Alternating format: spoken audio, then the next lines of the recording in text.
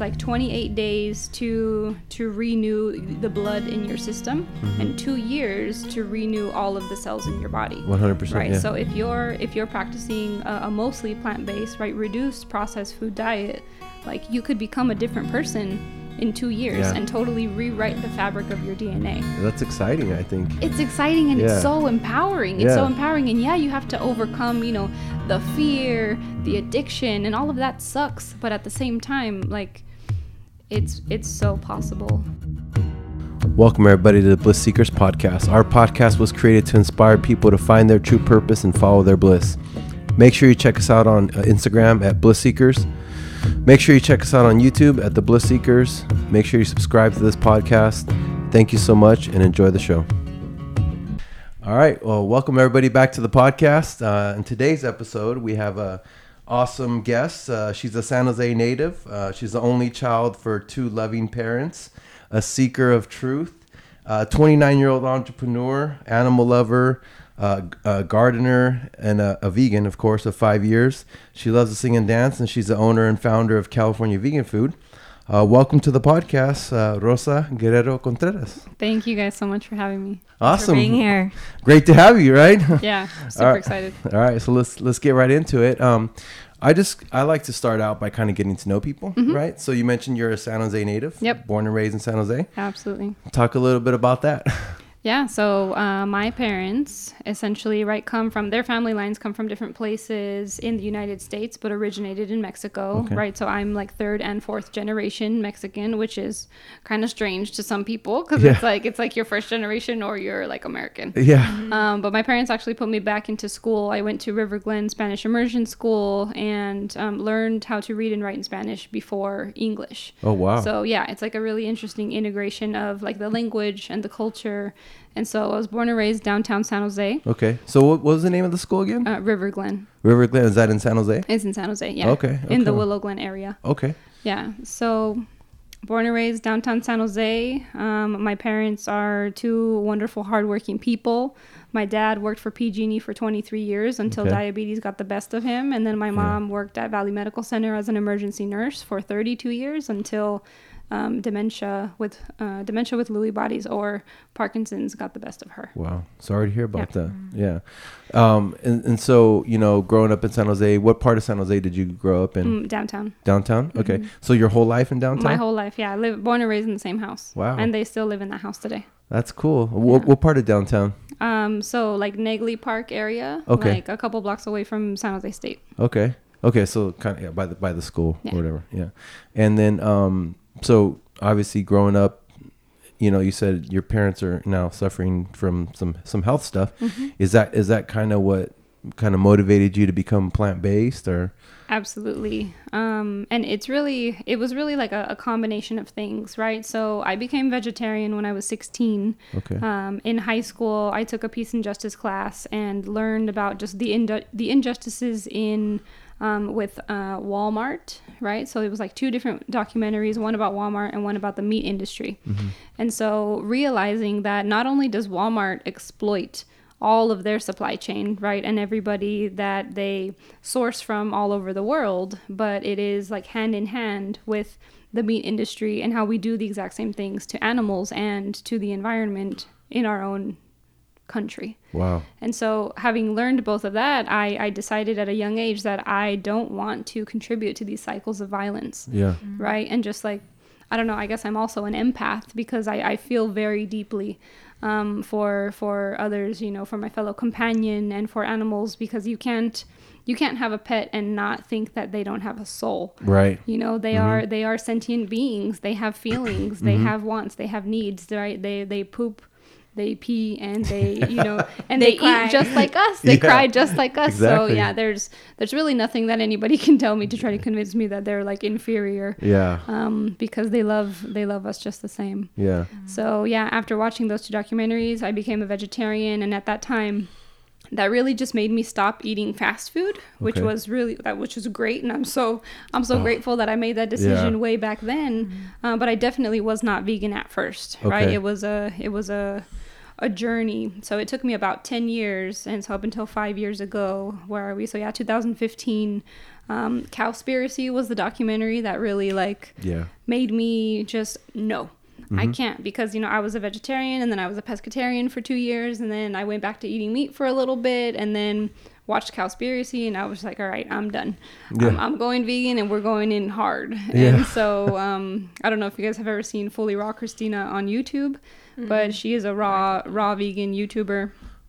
I've heard of her. Yeah, she's awesome. So she was my inspiration to become raw vegan, and I made the mistake. So everybody at home, don't become raw vegan first. Yeah, that's pretty hardcore. Because that's like all the way to the other side of the spectrum. So, you know, not knowing what I was doing, just like a regular vegan, I went that far, and, you know, kind of had to pick myself up and made a lot of mistakes. And it definitely wasn't hard at the beginning, especially because like now, and it's only a 5-year difference, but now there's just like so many more products on the market.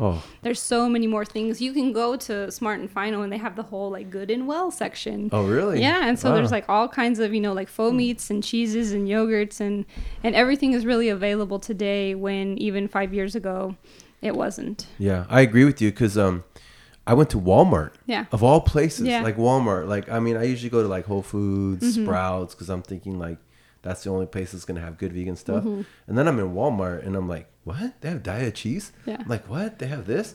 I'm like, dang, they have just egg? Like, like Walmart. So I agree with you on that. Like, it's a lot easier nowadays. Like, and it's definitely like for the people out there that maybe you're trying to transition, or you're looking, there's actually affordable options to get the vegan food and stuff like that. Yep, absolutely. So now you're full 100% vegan. 100%. Yep. For how many years? 5 years now? 5 years. Yeah, okay. 5 years full vegan. And one of the pieces about it is, even in San Jose, you know, we do have some restaurants that are vegan or that have a lot of vegan options, but, you know, you get to the point where you're kind of like tired of eating the same thing all the time. And it's interesting too, because like vegan or vegetarian establishments are not open late at night. So, you know, like in my earlier 20s, when I was, you know, like a party girl, of course, right? I would never have anything to eat. So it would be so frustrating. And because of that, and because like the options that are out there aren't really, like, the word that I like to use is comparable. Right. Like, you want it to, like, yes, okay, tofu is great, and that's an alternative, you know, for a source of protein and all kinds of other, you know, good stuff for your body. But like, people don't love tofu. Exactly. Right. Yeah. So making a product that was comparable, right, especially for the Latino community, that was extremely important to me, because, you know, there's all these myths of that, like, oh, like being vegan is just for white people, or being vegan is too expensive, when that's not true. You know, in actuality, Latinos, like our ancestors, where we come from, like Aztecs, Mayas, and Incas, were not the carnivores that their Mexican right people are today. Yeah. So that's something that I'm really trying to work with, like, my Latino customers and the Latino community in general, and something that I really want to push for, and, you know, have people recognize that, yeah, like, we're not going to go back to be exactly like how they were. That's just like not practical. But we can, you know, shape shift our diet so that we're no longer suffering from all the diseases that we're suffering from today. And, like, you know, how you were talking about how your grandma died and how your grandpa died, and how, you know, like, I see my parents, I see my family, I see my friends' parents. I went to my friend's house yesterday, and his mom is now in a wheelchair. And she doesn't even know really what's wrong with her. But obviously, like, the food that she's eating is making her sick, right? She's still drinking Coca-Cola. It's not only the meat. And I think that's something that, you know, like, when we're advocating for veganism, the other side of the spectrum is going to be like, well, you know, really offended. And, you know, but it's not solely about the meat, but it's the lifestyle. Yeah. And that's where we come to understand, right, the more that we learn about health and wellness, is that, like, lifestyle diseases are not necessary. This is not natural. This is not normal. If you talk to your grandma, your great grandma didn't exist. Yeah. Right. And so, and that also connects to the food system and how it's managed. And they also use a lot of alternative natural medicine back in the days before we were born. Oh, yeah. You know, before all the pharmaceutical drugs was created. Of course. So it's all about, like, natural herbs and natural food for healing. Plant medicine. Yeah. Yep. Plant medicine. Yeah. Herbal medicine, and preventative, right? Preventative action, preventative habits. You know, it's funny how now, like, it's such a I don't know, a rite of passage or whatever, but you know, our society's relationship with alcohol. Yeah. Right. And the way that people just kind of like drink themselves into disease and are somehow surprised. Right. It's like, oh yeah, I just poisoned my body for 15 years and all of a sudden I have cancer. Yeah. Like, I wonder why that happened. Also, like with sugar, I want to touch base on sugar. Refined sugar is so bad. Yeah. You know, when I learned something about diabetes, it's also not just about sugar. It's the amount of carbs that you actually consume. Yeah.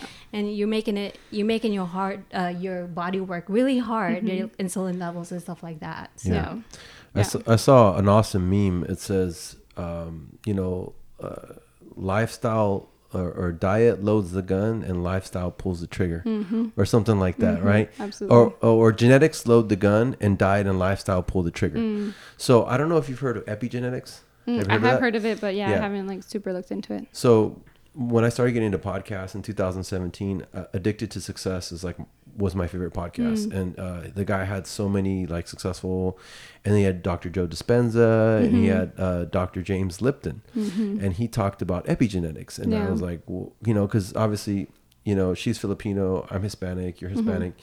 Growing up, like you were mentioning, I thought diabetes was my death sentence. Yeah, I thought it was inevitable. Yeah. Both of my grandfathers died from diabetes. Yeah. Like a lot of my family members have either diabetes or like high blood pressure or all this kind of stuff. And I just thought like, well, I mean, I'm Mexican. Like that's just my sentence. You know what I mean?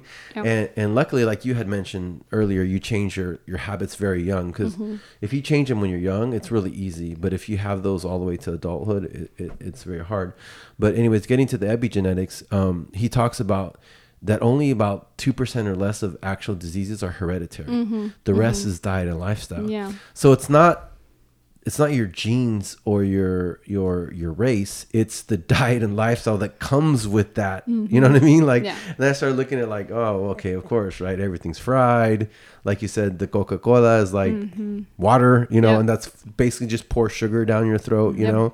And yeah, so it's really is. It's just, that's what we inherit from our parents and our grandparents. It's not the gene. We inherit the genes, of course, but we inherit the diet and lifestyle that triggers those chronic diseases. Yeah, right? We do. And it's funny because I was just talking to my husband about this last night of how our DNA works, right? And we have proteins in our body that are constantly transcribing and translating our DNA. So it's being recreated all the time because we are, you know, these like energetic, like a battery vessel that recharges itself, and through food, right? Food is our fuel. So if you go to the gas station and you always put, you know, like the cheap gas into your car, your engine is not going to run well, right? For the long term, you're going to have more maintenance, right? And that translates exactly to higher healthcare bills, you know, more time, just like being unable to fully participate in your life. And so, you know, I think this is probably not super duper accurate, but it's like 28 days to renew the blood in your system, and 2 years to renew all of the cells in your body. 100%. Right. Yeah. So if you're practicing a mostly plant-based, right, reduced processed food diet, like you could become a different person in 2 years and totally rewrite the fabric of your DNA. That's exciting, I think. It's exciting and it's so empowering. It's so empowering. And you have to overcome, you know, the fear, the addiction, and all of that sucks. But at the same time, like it's so possible to get over it. And I think the thing that I really want to emphasize for everyone is just being patient with yourself. You know, just because I've been vegan for 5 years doesn't mean that I've been a picture perfect vegan the whole entire time. Heck no. I've been addicted to donuts. I've been addicted to French fries. I've been addicted to hot Cheetos. I've cheated so many times with hot Cheetos. And it's always like special occasions, like Christmas. I'm having a bag of hot Cheetos. Let's do this. You know? You're like, Santa brought me hot Cheetos, damn it. Yeah. Exactly. You know, and I'm not going to kill myself over that, because in the beginning of my veganism, I was so hard on myself. I was so frustrated with myself all the time. And that comes back to the space of like what in its essence, veganism is compassion. And you have to have compassion for yourself. If you don't have compassion of yourself, you're not going to do anything good for your family or for your community. Yeah.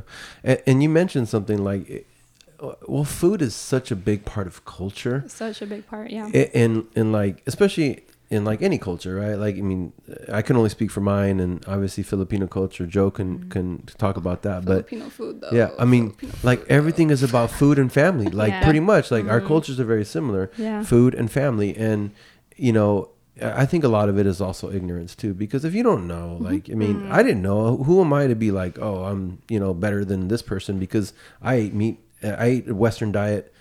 A standard American diet, which the acronym is SAD, which is kind of sad, right? Yeah. So the SAD diet, I ate it for 39 years. Yep. So, I mean, when people tell me like, oh, I'm like, dude, what are you talking about? Like, I was eating like that for 39 years. Like, but I understand because I've always been the type of person that's kind of tough mentally. Like I can deal with a lot of the adversity or the negativity or people alienating me because I was already like the black sheep anyway. So who cares if everyone alienates because I'm already on my own anyways, right? Yeah. But you're kind of like leaving the tribe. Yeah.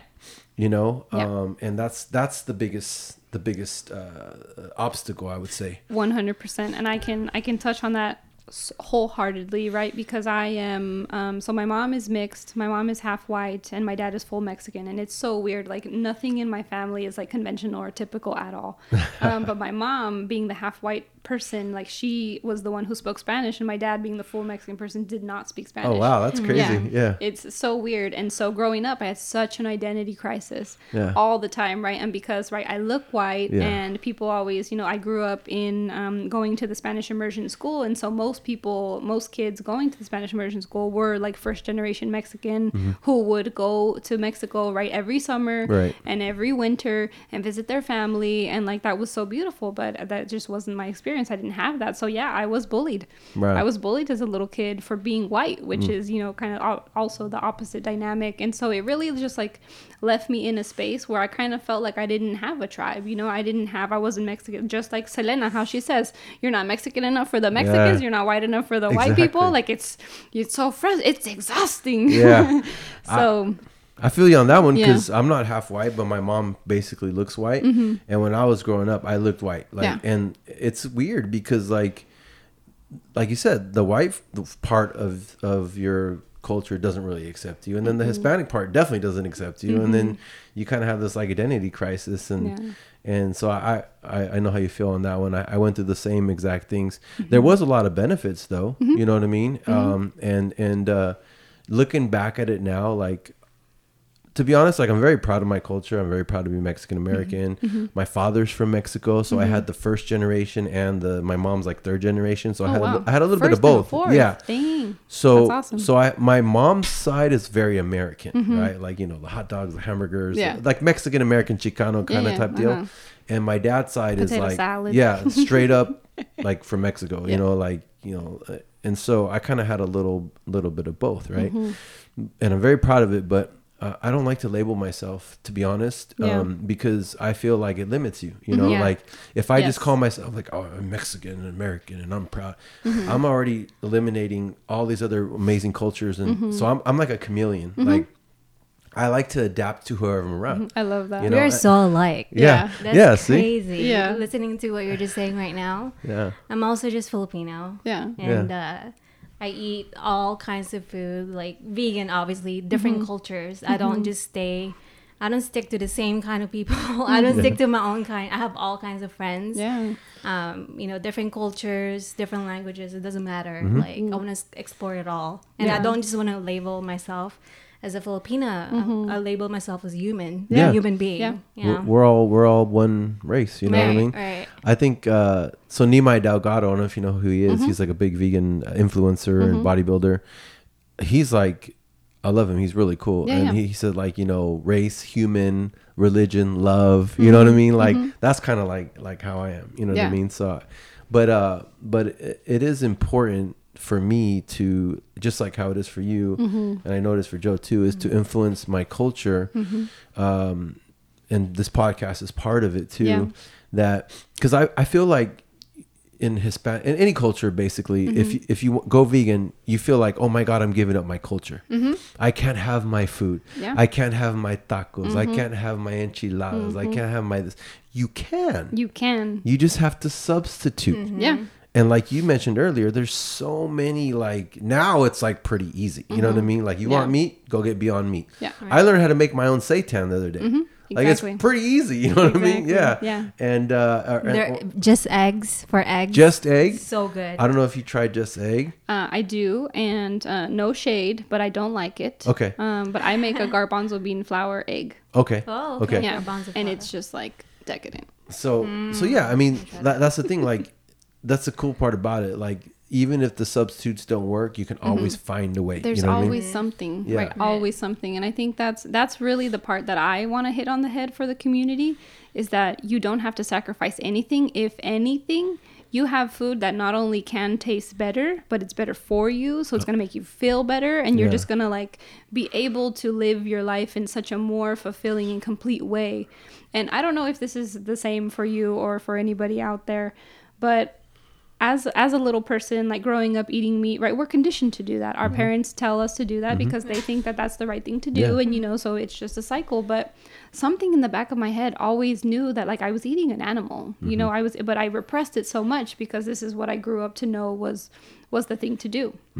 And so, I don't know. I just wanted to say that because if that speaks to anybody, and it's true, and then once you eat vegan food, it's guilt-free. Yeah. You really, like, actually don't have to worry about taking the lives of anybody. And of course, there is, you know, the subject of ensuring that the supply chain is just because it's vegan doesn't mean that it's cruelty-free necessarily. Yeah. But that's really just, you know, that's, what is it? Splicing hairs. Yeah. So you've always kind of been compassionate, like just it's been in your nature. Yeah, absolutely. And they even say, like, they didn't experiment, like they gave a baby a rabbit and they gave a baby an apple, and the baby's not going to try to bite the rabbit. No, the baby plays with the rabbit, right? And then it eats the apple. Yeah. So like even with that experiment, like a 2-year-old kid already instinctively knows like I'm not supposed to eat the rabbit. Like a true carnivore, if you put a baby lion and you put a rabbit in an apple, the baby lion would probably eat the rabbit. You know what I mean? And ignore the apple. Well, it's kind of a sad analogy, but it's true. You know what I mean? But and it's this fake narrative that like, oh, like we're cavemen and we like hunt and gather, and it's like, no, it's really because people don't understand sociology and don't understand psychology and don't understand how the economy was set up at that time, right? At that time of the caveman, right, there was no formal economy. There was no commerce. Yeah, there was no Whole Foods. No, there was no industry, right? It was literally like man versus animal. Exactly. And in that context, sure, go ahead, you know, kill your animals, but you're not going to be able to manufacture them in such a way that is like destroying the planet. And that's what we have to understand today, that we have the power as consumers, right? We have the power as the eaters to decide what is good for us and what is not. And by the way, the cavemen had to survive. Yeah. For them, it was survival. Yeah. They couldn't grow if they lived in a climate that couldn't grow vegetables or whatever, they had to live off whatever they had to live off. Right. They also died very young. And they were nomads. Yeah. So they didn't have the opportunity to plant anything in the ground because they literally had to move from place to place. So it's like totally different context. Yeah. It wasn't until they learned how to cultivate that big civilization started, like the Egyptian Empire and all that kind of stuff. You know what I mean? So when people go, oh, caveman, okay, you want to go die at 40 and, you know, run around and make sure a lion doesn't eat you too, then go for it. You know what I mean? But we're in 2020. Yeah, we live differently now. Yeah. And you guys want to know something that a family member told me? Sure. Let's hear it. He's a big religious man, my father, aka my father. What's up, Pops? We got some good stories about her father. He was just saying, like, you know, he wanted to argue with me, but I wasn't going to have it. And like, basically, God created animals for humans to eat. Yeah. I told my brother that, and he just laughed. Like, because my brother knows that's not the truth. Yeah, like, it's in the Bible. No, it's not the truth. It's just like, come on. But I'm still gonna be vegan, you know, around him, and it's just I tell him, stop eating so much meat. Like, your cholesterol levels are so high. Yeah. But I guess it's just really hard for people to change their ways, you know, at a certain age, especially you know? Like when they're grown, like. Believe it or not, like I was so fortunate because both of my parents went vegan the same time I did. What? Yeah. Imagine 60-year-old Hispanic parents. Like Dude, that warms my whole heart. Like that's like my dream. Like I honestly believe it would have been harder for me, even though I'm tough, even though I don't like. Yeah. Because if I was the only one in my family, like the alien, like I think it would be a little tough. I'd still do it because I don't give a crap, you know. But the fact that my parents went vegan, and it was cool because it also helped us connect more. And I'm teaching them like how to make stuff. Because my father's like a really good cook. Yeah. Like here's the thing the crazy part about it. My father was a cook in our whole family. Like not just my mom and dad, like our extended family. So they'd be like, is your dad cooking? I'm like, yeah. The whole family would come over. And he would make like 3 types of meat at every meal. And like cheese galore. And like, but he would make it kind of healthy, but... I still wasn't healthy now, understanding, right? And he didn't know. It was nothing against him, right? But then somehow my dad reads the book, How Not to Die. Yeah. And he's like, I'm going vegan. And I'm like, what? He's like, yeah. And my mom just follows him because my dad's the leader. So whatever my dad does, my mom, because he's a cook anyway. So she's like, I have to eat his food. And my mom was at first really like kind of like against it, right? Because my mom's American more than Mexican, you know? Yeah. And, but yeah, I mean, I was very fortunate because both my parents went vegan at the same time. So imagine that. And then as a child of parents, right, you just want them to be healthy because they're retired, you know, and you just want them to be as healthy as they can be, you know. But like she said, like it's so difficult to change. Especially our parents, like they're like, "What? I changed your freaking diapers. Like, you're gonna tell me how to exactly. eat?" They don't want to listen, right? And that's something that I always think. And I just had a conversation with my mom because I made the mistake of when I first went vegan, I tried to shove it down their throats. Yeah, we've all been there. Don't feel bad. Yeah, but it was coming from the most caring and loving place because I just what you said. I just want the best for them. I just want them to be healthy, and I just want them to be happy, and I want them to heal. You know, in every single way. So, I mean, that's where I am now. Like, yes, they are very progressed in their illnesses, but like, I'm not going to give up on them. Well, it's never too late. No, like you said, your body can regenerate. Yeah, like, I mean, that's awesome, and I will do whatever it takes to help that out. Maybe if they just hear you on this podcast, they'll be like, wow, that's kind of cool, you know? I can't wait to share this podcast already with your mom, and also like. It's the mindset too. Yeah. It's your heart, your mindset. You have to like really train that. And then once you go to shifting to eating more plant-based, it just becomes more natural and easier. Yeah. But it really starts in the mind and your intention. I had an intention of going vegan in my 30s when I was back in my early 20s. And I did it. Yeah. I just knew I was gonna go for it. Yeah, you know, and 10 years. that's so cool. Well, my vegan journey was also about 10 years long, and I think that's one thing. Just going back to emphasizing how patient you have to be with yourself, right? Right, because you're not gonna have all the answers. Like unless you have all the money in the world to like hire yourself a vegan chef and all of that. Like good on you. Yeah. But if you don't, and you have to learn the hard way, like most of us do, then just be patient, right? And then having a vegan community is excellent. But going back to the parent piece. Really quickly, you know, we've gotten to the point where, you know, they come to my farmer's market every Saturday. That's awesome. They order our food every Saturday, and I am just like so tickled and so happy about just that. Well, even those small changes will make a big difference. You know what I mean? Because it's the truth. When something is the truth, like it's always going to win. You know what I mean? Yeah. It's just that people, you know, it's a big change, and give people credit for that because your diet is a huge thing. And then like you said, if you don't know how to cook, it's an uphill battle. Yeah. Because then you're eating a lot of processed stuff. And that's not healthy either. You know what I mean? And by the way, you can be unhealthy and be a vegan. So we're not up here saying that vegans are the healthiest people in the world. If you're eating Oreos and nothing but processed food and you know, that's not very healthy. It's healthier than the standard American diet, but it's not healthy, right? Exactly. Healthy is whole foods, plant-based, and then maybe 20% processed It's supposed stuff to be 80-20. So it really depends on how much snacks. I'm a snacky. I know. I eat a lot of snacks. Depending on how much snacks you're eating, you know, like 20% is good. 80 whole foods. You know, that's the good balance, so. Right? Yeah. You know, that paired with adequate sleep, hydration. I think we really, our society takes for granted hydration and the quality of the water that you're eating. Yeah. Right? Exercise, and it doesn't have to be all crazy because I think like, you know, in high school, right, I played soccer, and so like in my early adulthood, it was was like, oh, well, if I'm not, you know, like working myself to the bone, then I'm not doing anything. But it's the contrary. Like, you just need that one thing that you're doing. Even if you're just doing something one day a week, that's enough. That's okay, because that's gonna kickstart this like motivation inside of you. Once that one thing bears fruit, then you're gonna be like, oh, maybe I can do another thing. You know, maybe I can wake up and run.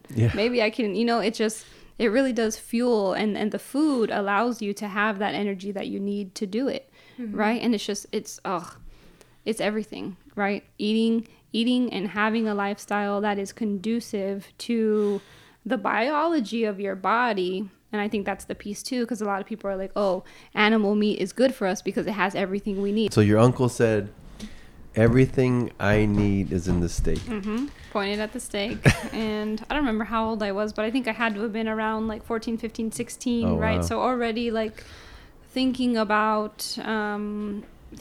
just, you know, the consequences of the food that we eat. And my dad at the time had already begun to struggle a lot with diabetes. So, you know, he had ulcers on the bottom of his feet off and on all the time. He broke his foot in 6 places and didn't even know, because one of the side effects of diabetes is neuropathy, right? So neuropathy causes you not to feel anything from your knee and below. My gosh. Yeah. That's horrible. So just experiencing all of that, you know, he spent years in bed, just bedridden. Wow. Right. And so, you know, family gatherings, birthday parties, vacations, all kinds of things. Like, we went on a lot of vacations. Like, I'm not going to act like we didn't, because we absolutely did. But we had to, it was always an excuse, like, oh, like my dad's not feeling well. And we weren't able to fully participate in our family or in our community because of an illness. Yeah.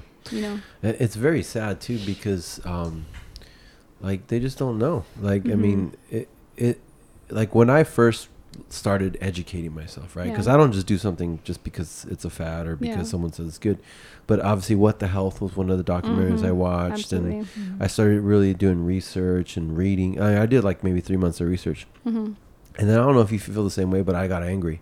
I felt like we've been freaking lied to, like about food, and in like so many different ways. Like all these family members that passed away and been sick, like they didn't need to. You know what I mean? It's just, you know, it's probably the most successful marketing scheme in the world is the meat and dairy industry. And they're very powerful, you know, and they have lobbyists, and, you know, it's like, it's going to take some time. But what I'm really happy about is the new generations, like the millennials and Z, they're very progressive when it comes to that. These babies are being born vegan. Like, they already know. Like, how many videos do you see on YouTube of just like little babies, and they're like, no. I'm not going to eat. Babies are coming out vegan. How they are, they're just like much more aware. You know, they're much more aware and a little bit less susceptible to, you know, just the same old thing. And that brings me to something, the food system. Like, do you know that the jails, the hospitals, and the schools have all the same food?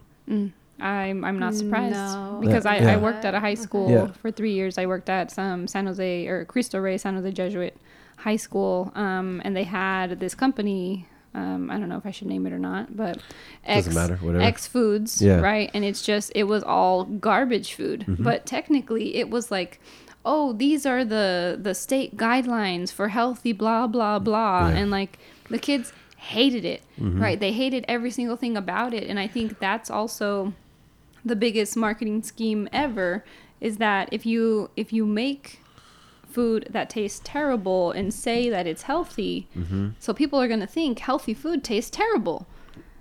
And that's the biggest lie in the whole entire world, because healthy food actually tastes the best. Yeah, and if you think about the food that kids eat, like we were having a conversation about when she used to eat cereal, Lucky Charms in the morning, and wonder why she felt like shit all the time. You know? I go to class, I'm really sleepy. I don't want to be here. Like, my brain feels dead. Yeah.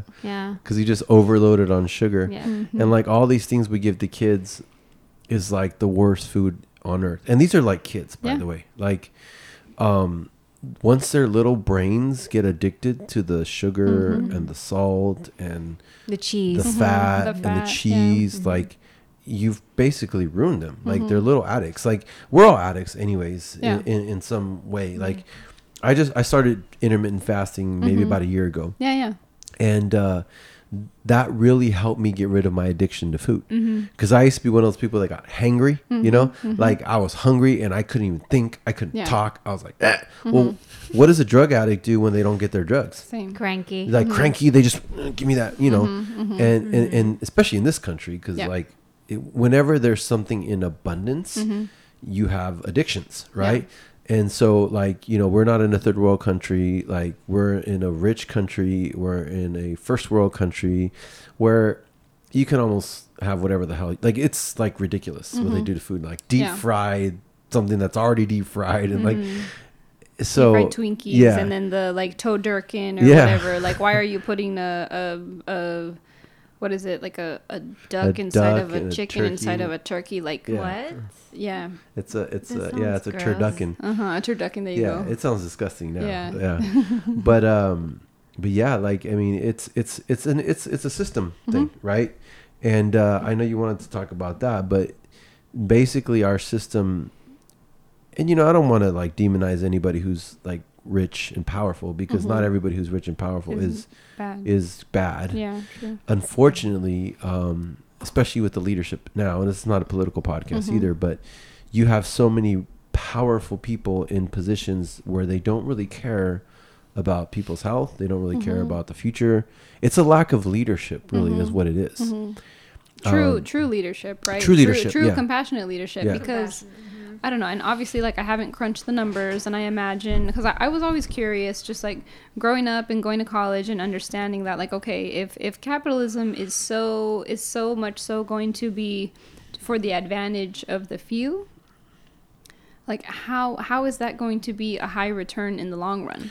Yeah. Like, what we do is we get a big chunk of cash or whatever resources in the beginning, and then that dwindles. And because it dwindles, we have to cut into our bottom line so that the people in power continue to get more.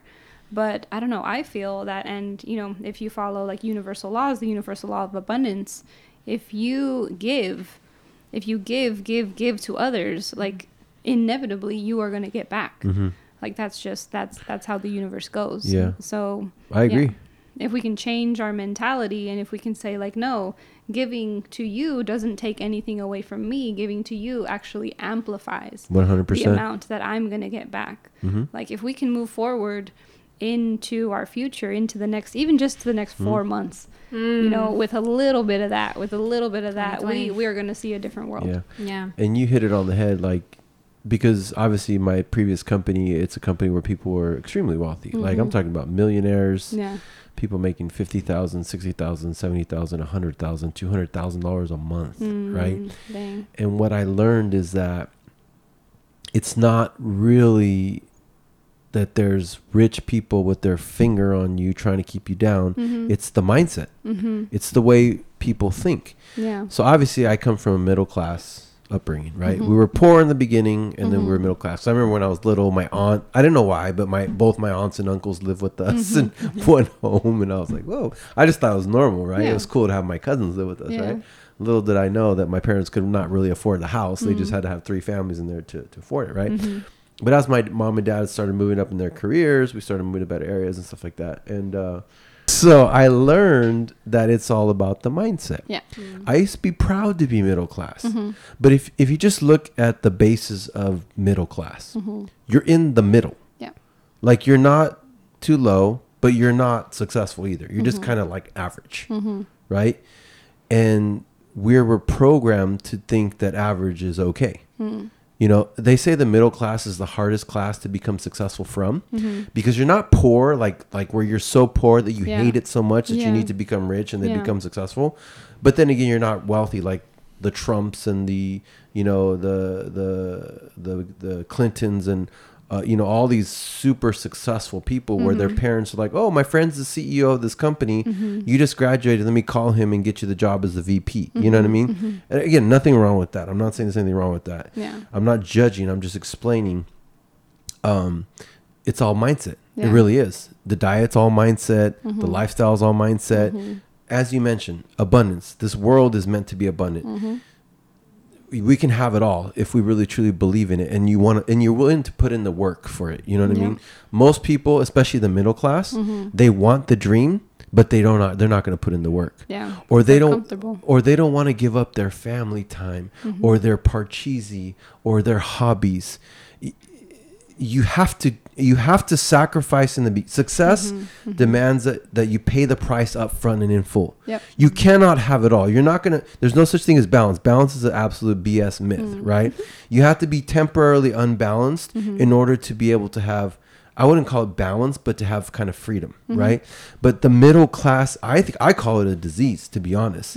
Like, I was raised middle class, whatever. If you're middle class, I mean, I'm not talking smack or anything, but I'm trying to wake you up and say, like, that is really like a disease. Like, that's the reason people are super wealthy, is because they don't think like that. They think abundant. Yeah. They think I can have it all. They think I'm going to be the number one, and they back it up with work. They sometimes sacrifice the comforts of middle class. Like, middle class likes to be comfortable. Yeah. They don't like to be uncomfortable. They have their child's football game and basketball game and family time and weekend parties, and then they wake up 50 years later and nothing ever happened. You know what I mean? Where if you think differently, like, I wouldn't even call it upper class, because upper class doesn't have the compassion. It's called world class beliefs, where you have abundance, you operate from love. You learn about health, because because they say peace starts on the plate. You know what I mean? And how can you have peace if what you're putting in your body is causing unrest in your own system, right? So I don't know why I went on this big tangent, but you kind of like sparked something when you talked about abundance, right? Like, the reason I started this podcast is I truly understand that life is abundant. Like, yeah, Joe Rogan, he's number one right now. You know, and there's other people that have millions and 2 million, and Mr. Beast has 40 million, and PewDiePie has 100 million. Dan Trevino. But there's 8 billion people in the world. There's enough for everybody. There is. The pie is definitely big enough. And the middle class tangent that you went on spoke to me too, because I also can say that I came from the middle class. Yeah. Right? And most of my family was middle class, or is middle class. But the reason why I decided to have a business, and the reason why I feel so motivated to do this, is because I'm not just thinking about myself. Right. I'm not just thinking about my kids. I'm thinking about 7 generations. And that's how the world class thinks. Yeah. And that's how we have to think. And if we think like that, then nobody is ever going to go without, because we're thinking about 7 generations. Our kids are going to think about 7 generations, and everybody behind them is going to continue to do the work that's necessary, or uphold and sustain the systems that we create in order for it to just continue to generate and generate and generate. And I believe it's possible. Amen. Like, I don't even want to say amen. I'm not really religious, but the Bible even says it. It says a good man leaves an inheritance to his children's children. Like, okay, if you're not wealthy, and by the way, we live in a capitalist system. Yep. And I was talking to my friend about this the other day. I go, there's capitalism, there's communism, there's socialism. We're in capitalism. What does that mean? Like you said earlier, it's designed for only a few to succeed. Yep. That's just the way it is, right? It's still the greatest country in the world. I'm not saying anything bad about it. Like, yeah, we have our issues. Yeah, we have some wacky stuff going on, right? But in the end, someone that comes from, like, you know, for example, you know, my videographer Hatem, he comes from like Syria, right? Or maybe the Philippines, a third world country.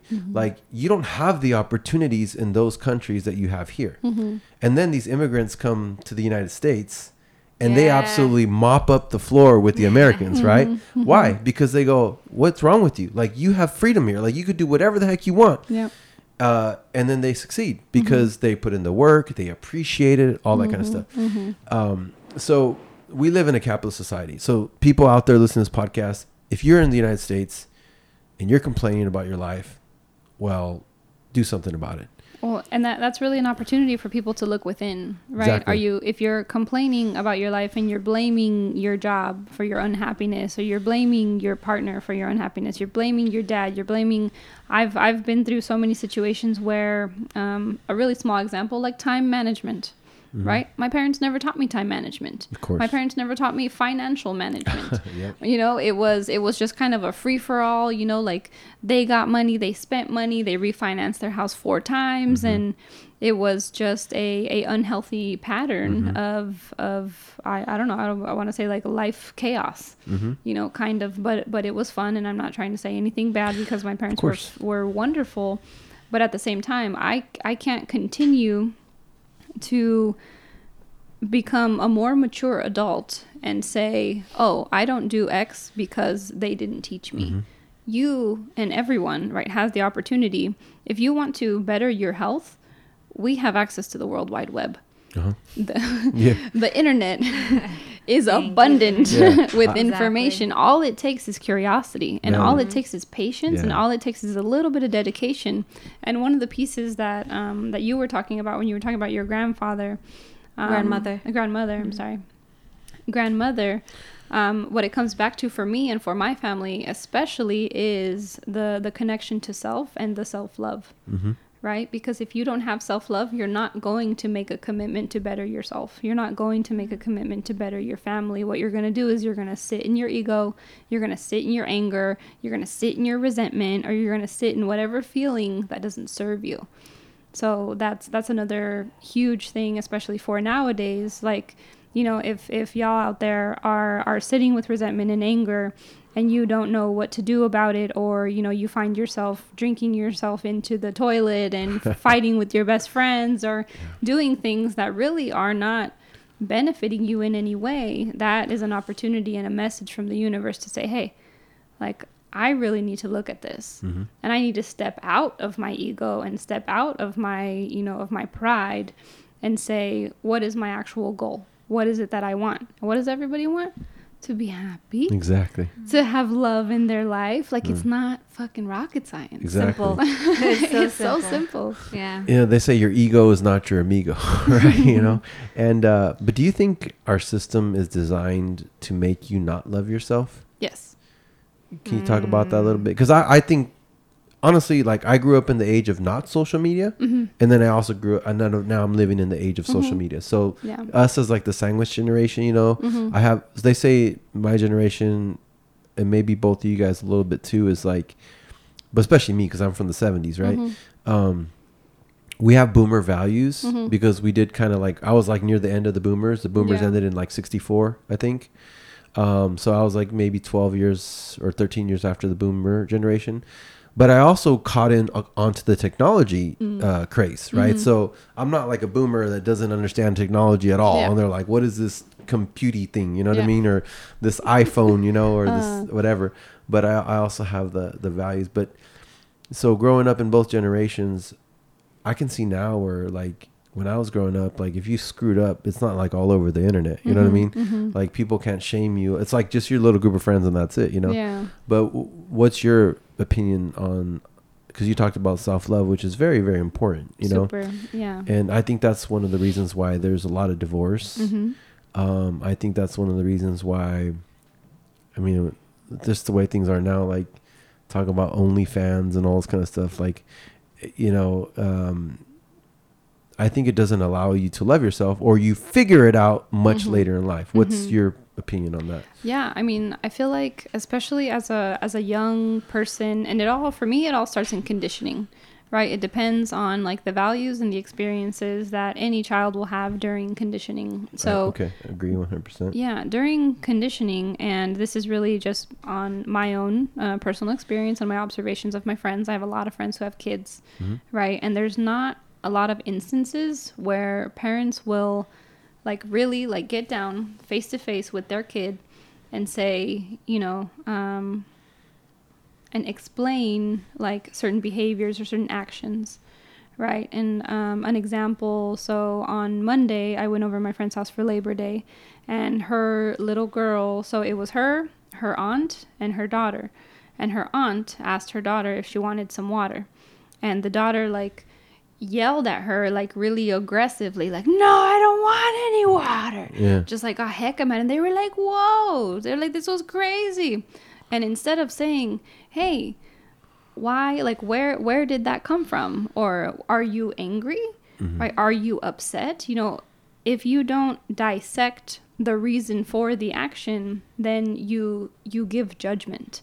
Right, you give judgment to the child, and you say, oh, this child, she has an attitude, you know, or this child, she doesn't know how to speak well, or she's, you know, malcriada in Spanish, so not mal-educated, right, or not raised well. And so it's interesting that, like, we really don't give our children the tools to think introspectively, because they understand the world in accordance to the other. Right. In accordance to, like me. So one thing that I'm working through in my adulthood is people pleasing. And I've realized in my recent past that I grew up, my whole entire life has basically been people pleasing. Right. And it starts with my parents, because I never wanted my parents to be mad at me. I never wanted them to be upset with me. So what did I do? I tried to do everything to make them happy. Everything to make them proud. Everything, you know, that's why I went to the schools that I went to. That's why I got the grades that I got, because I wanted to make them happy. But did anybody ever ask me what the hell I wanted to do?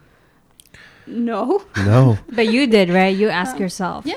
I asked myself, and I knew. But, you know, when you're little, you feel powerless. You know, you feel helpless. I always talk about that. That's another rant. Like, I mean, literally, like, you could trigger me off like 100 different rants, but I'll just talk about it real quick, because it's not about me. But so we're usually, if we had good parents and we loved our parents and they really were strong parents, we usually end up living our parents' dream until hopefully one day we wake up. And that's really one of the main reasons for this podcast, is because I'm here going to be 43 in a couple months, right? And I'm barely discovering my purpose. And sometimes it does take that long, right? But I remember when I was like 28, right? I was married, had the job, had a degree, picket fence, 2 dogs, right?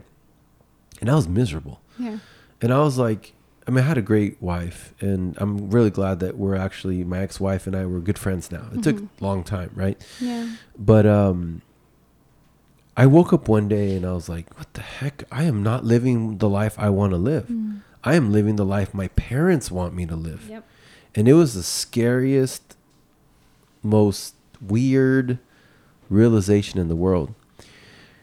And nothing against my parents. Like you said, like, our parents did the best that they could, right? If you had good parents, and I'm pretty sure we all had pretty good parents, because we ended up okay. Like, you know, everybody has issues, right? But, you know, part of this podcast is called the Bliss Seekers, right? We want to inspire people to find their true purpose and follow the bliss. Because what is life about? Like, life is really about you realizing why you're here and contributing and doing something that fulfills you. Because you know, whether you live a long life or a short life, it's a period of time, right? And if you live your life to make other people happy, you're going to have a very miserable, very upset, sad existence. Or maybe you're okay with that, but you're never going to really reach your full potential, you know? And so, that's super powerful. Like, I mean, I want to inspire people to go and really find their true purpose, regardless of where you're at. Because, like you said, we could find ourselves people pleasing. It's called approval addiction, and actually most of it have it a lot. And we're taught from young, because kids learn, oh, if I make parents happy, I get what I want. You know what I mean? Exactly. But yeah, that's really a big topic and a big deal. Is like, do not live your life to please your parents. People's eyes. No. As well. You have one life. Figure out what you're here to do on this earth, and just go do it, no matter how scary. And by the way, people who do stuff doesn't mean they're not afraid. They just have courage. One big component of leadership is courage. It means they're afraid, but they still do it afraid. And what isn't it like Will Smith has a quote, you know, like your wildest dreams are on the other side of your fear. Anyone skydiving. I know, definitely on my bucket list. Me too. I am we should afraid of falling. Do you want to go skydiving? I don't know. I'm still a little I don't know. Yeah, we still you can no pressure. I can film us. So I'm one of those people that, like, I go, if I could lose my life or a limb, it's probably not worth it for me. You know what I mean? That's good. I measure the risk. You need to have here, boundaries. but I understand. Like the risk of getting hurt in skydiving is very small. There's professionals. Just like I'm super afraid of sharks because I watched Jaws like when I was little, right? And like a little seaweed touches my foot and I'm like jamming out of the water, right? But in actuality, you know, sharks are just like demonized. It's very actually rare. Like really, really nice animals. They are. But then again, if you get bit by a shark, I mean, you're in their you're in their, like you're in their zone, like you're in their territory. Yeah. That would be like a fish walking into a sushi restaurant and be like, how the heck did I end up sushi? Like, what's going on here? Like, I was just trying to walk around and all of a sudden, like a big bluefin tuna walks into a sushi restaurant and wonders why the heck he became sushi. Well, hello, you go into the ocean. That's not our not our realm. That's sharks' realm, you know? And if they decide to bite you because they think you're food and oops, I'm sorry, I made an accident, but now your leg's off, then, you know, whatever. Anyways. I just want to add something real quick about our parents. Sure. You know, I looked at my parents. They're divorced, and I was really confused on which one to follow as my leader. But I realized growing up, I'm just gonna like take all the good from one side to the other, and then you know I'm 31 now, and obviously I still look up to them somehow, and I was like arguing with myself throughout this years what I want to do with my life. And, you know, part of it is because I want to please them. I want to do what makes them happy. Yeah. You know, and I made a very clear intention that I'm going to do what I love and I'm going to take care of my parents. Even if, I mean, my mom already approves of this. Like, she loves this idea, a YouTube channel. My dad doesn't know yet, but, you know, eventually I'm just going to surprise him. Yeah. But for me... Or he'll get surprised with one of his friends. Be like, hey, isn't this your daughter? Yeah. What? Exactly. But for me, I had to really accept the fact that I'm going to do things my way, even though other people won't approve of it. If I'm not hurting anyone and it's coming from the heart, I'm going to do it. Yeah. So... As long as it's legal, moral, and ethical, yeah, then... I mean, in the end, you're going to win. Because this is what happens. At first, they hate. Because then they're just... Like, most of the time, parents and family, they just want the best for you. So, for them, it was impossible. For them, it was scary. So, they're trying to protect you. Right? But this is what's going to happen. First, they might hate or they might not understand. And then they're going to be like, oh, wow. Like, you did it. And then they'll be like, oh, I knew you could always do it. You're like, wait a minute. You were being negative the whole time. You know, anyways, I can go off on that forever, too. But... You know, our parents' job is to make us be able to be productive human beings on Earth. That's pretty much all their job is. Yeah, that's what it boils we can down to. feed ourselves. We can work. We can do productive. The rest is up to us. Yeah. To be honest, once you're an adult, like even if you had a messed up upbringing, like you're not a tree. Like you can change. You know what I mean? Like you can adapt, right? You can move. You're not a tree. You can move. Exactly. Keep it moving. And you know they're gonna do the best that they can, but really it's up to us. And then just real quick, I wanted to go back on the values because I agree with that 100%. But the Jesuits, they have a saying that says, "Give us a child from 0 to 7, and I'll show you the man or woman or whatever." Right? But what does that mean? From 0 to 7, our brains are in record mode. Yeah. That's when we're creating our subconscious. And our subconscious makes 80 to 90% of our decisions. So anything that happened to us from 0 to 7, whether it's good, bad, or traumatizing or whatever, we don't even realize it, but we're pretty much on autopilot for most of our lives based on that. Yeah. Right? Yeah. And so if it's like limiting beliefs, if it's like trauma, if it's anything, it's going to stick with you forever until you actually take a deep dive into yourself and try to like address it. Right. Yep. But as you mentioned, you know, values and all that kind of stuff is so important because one of my missions is to create a school for kids from 0 to 7. Right. Because I know if we can get them there and teach them like nutrition, teach them like stuff that actually works in life, like leadership, like life skills, like goals, like budgeting your checkbook, survival like learning about skills. Taxes, like cooking, like all handling emotional regulation. Exactly, emotional intelligence, stuff like that, goal too. setting. Like if they can learn that from 0 to 7, unless they do something really crazy in their life, they'll be pretty much set. You know what I mean? And the most important thing for me, especially our culture as being Hispanic, is nutrition. Because like growing up when I was in high school, there wasn't that many overweight people. Yeah. There was like 1 or 2 in the whole school, right? That's true. And then now you go to like middle schools and you'll see like young kids. Obese. Yeah. Like, you know, I don't want to get controversial here, but that's kind of like child abuse for the parents. It is child abuse. Child abuse. Yeah, because I mean, and again, I'm not here to call parents bad or anything like that, because obviously they don't know either. They're just going whatever, but like it really is. It's kind of like child abuse, because if you set the kid up with bad eating habits from the get-go, like they're pretty much screwed. Like if you're obese in middle school, like your whole life is messed up. You know what I mean? But anyways, I digress. So one of my passions is to try to create a school. I wanted it to be for Hispanic people, but obviously I don't want to like not include anybody else, right?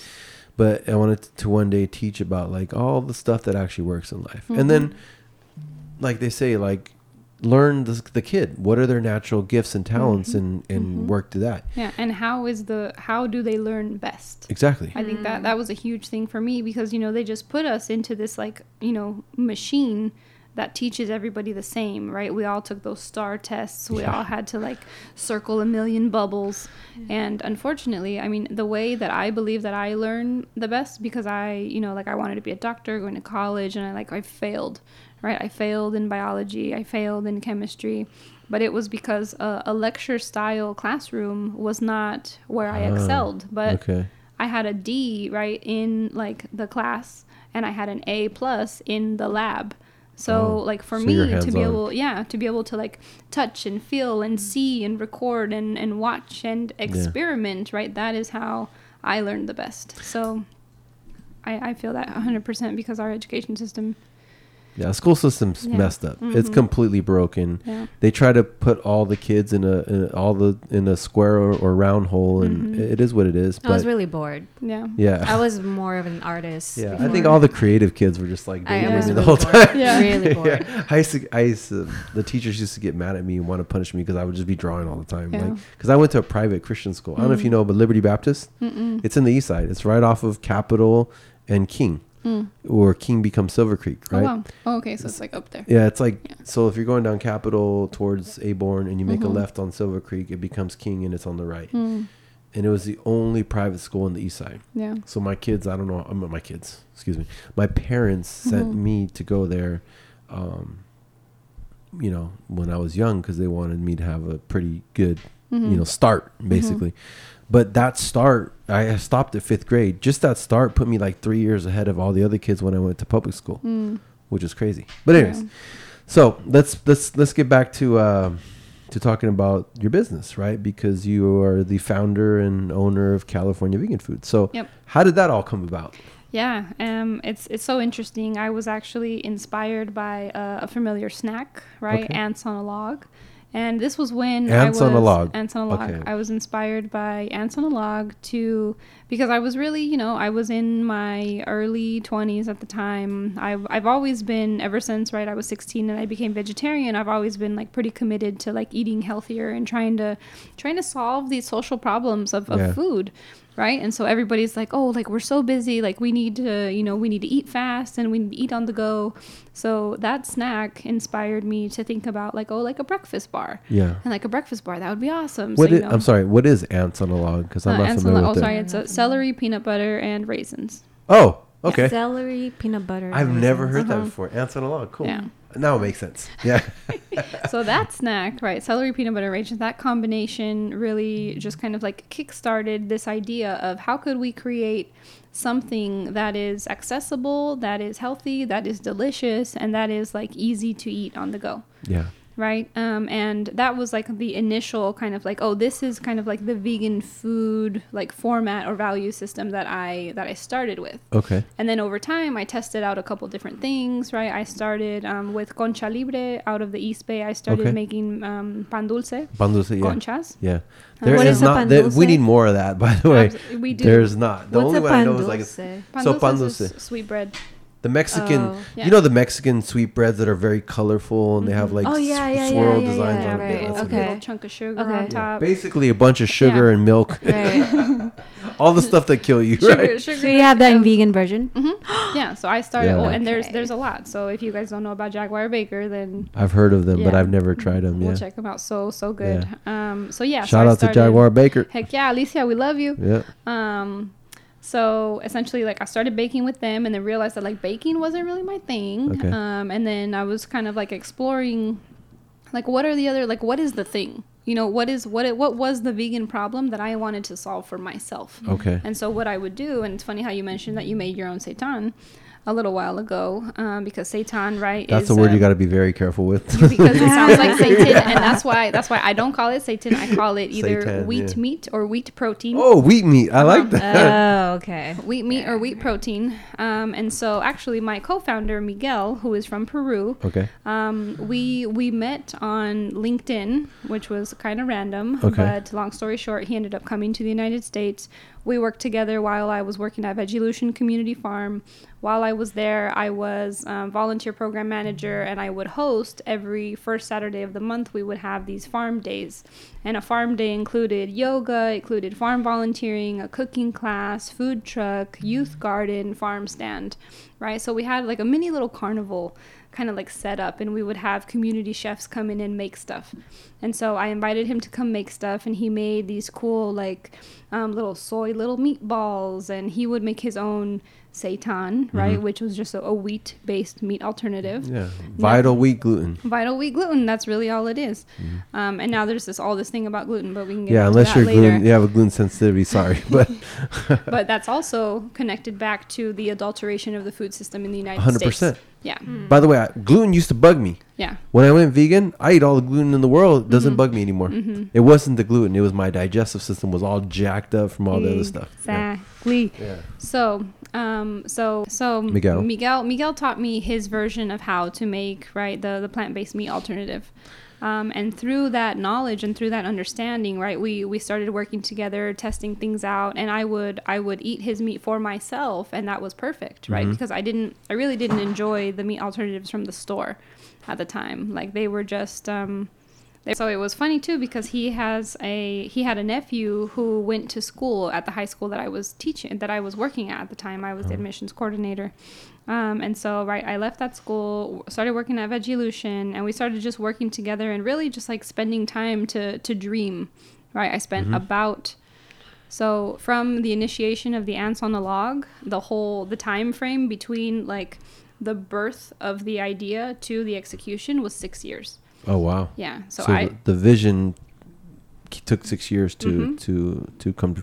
And by the way, that's awesome that you even were patient enough for that. Because most people quit during that time. Yeah. Yeah. And I knew it's because I knew that was something that I wanted to do. I knew that this was something that I could be good at. You know, I knew this was something that would fuel me. And it does, right? It gives me so much energy, and I have so much passion for it, and I love it so much. That's because awesome.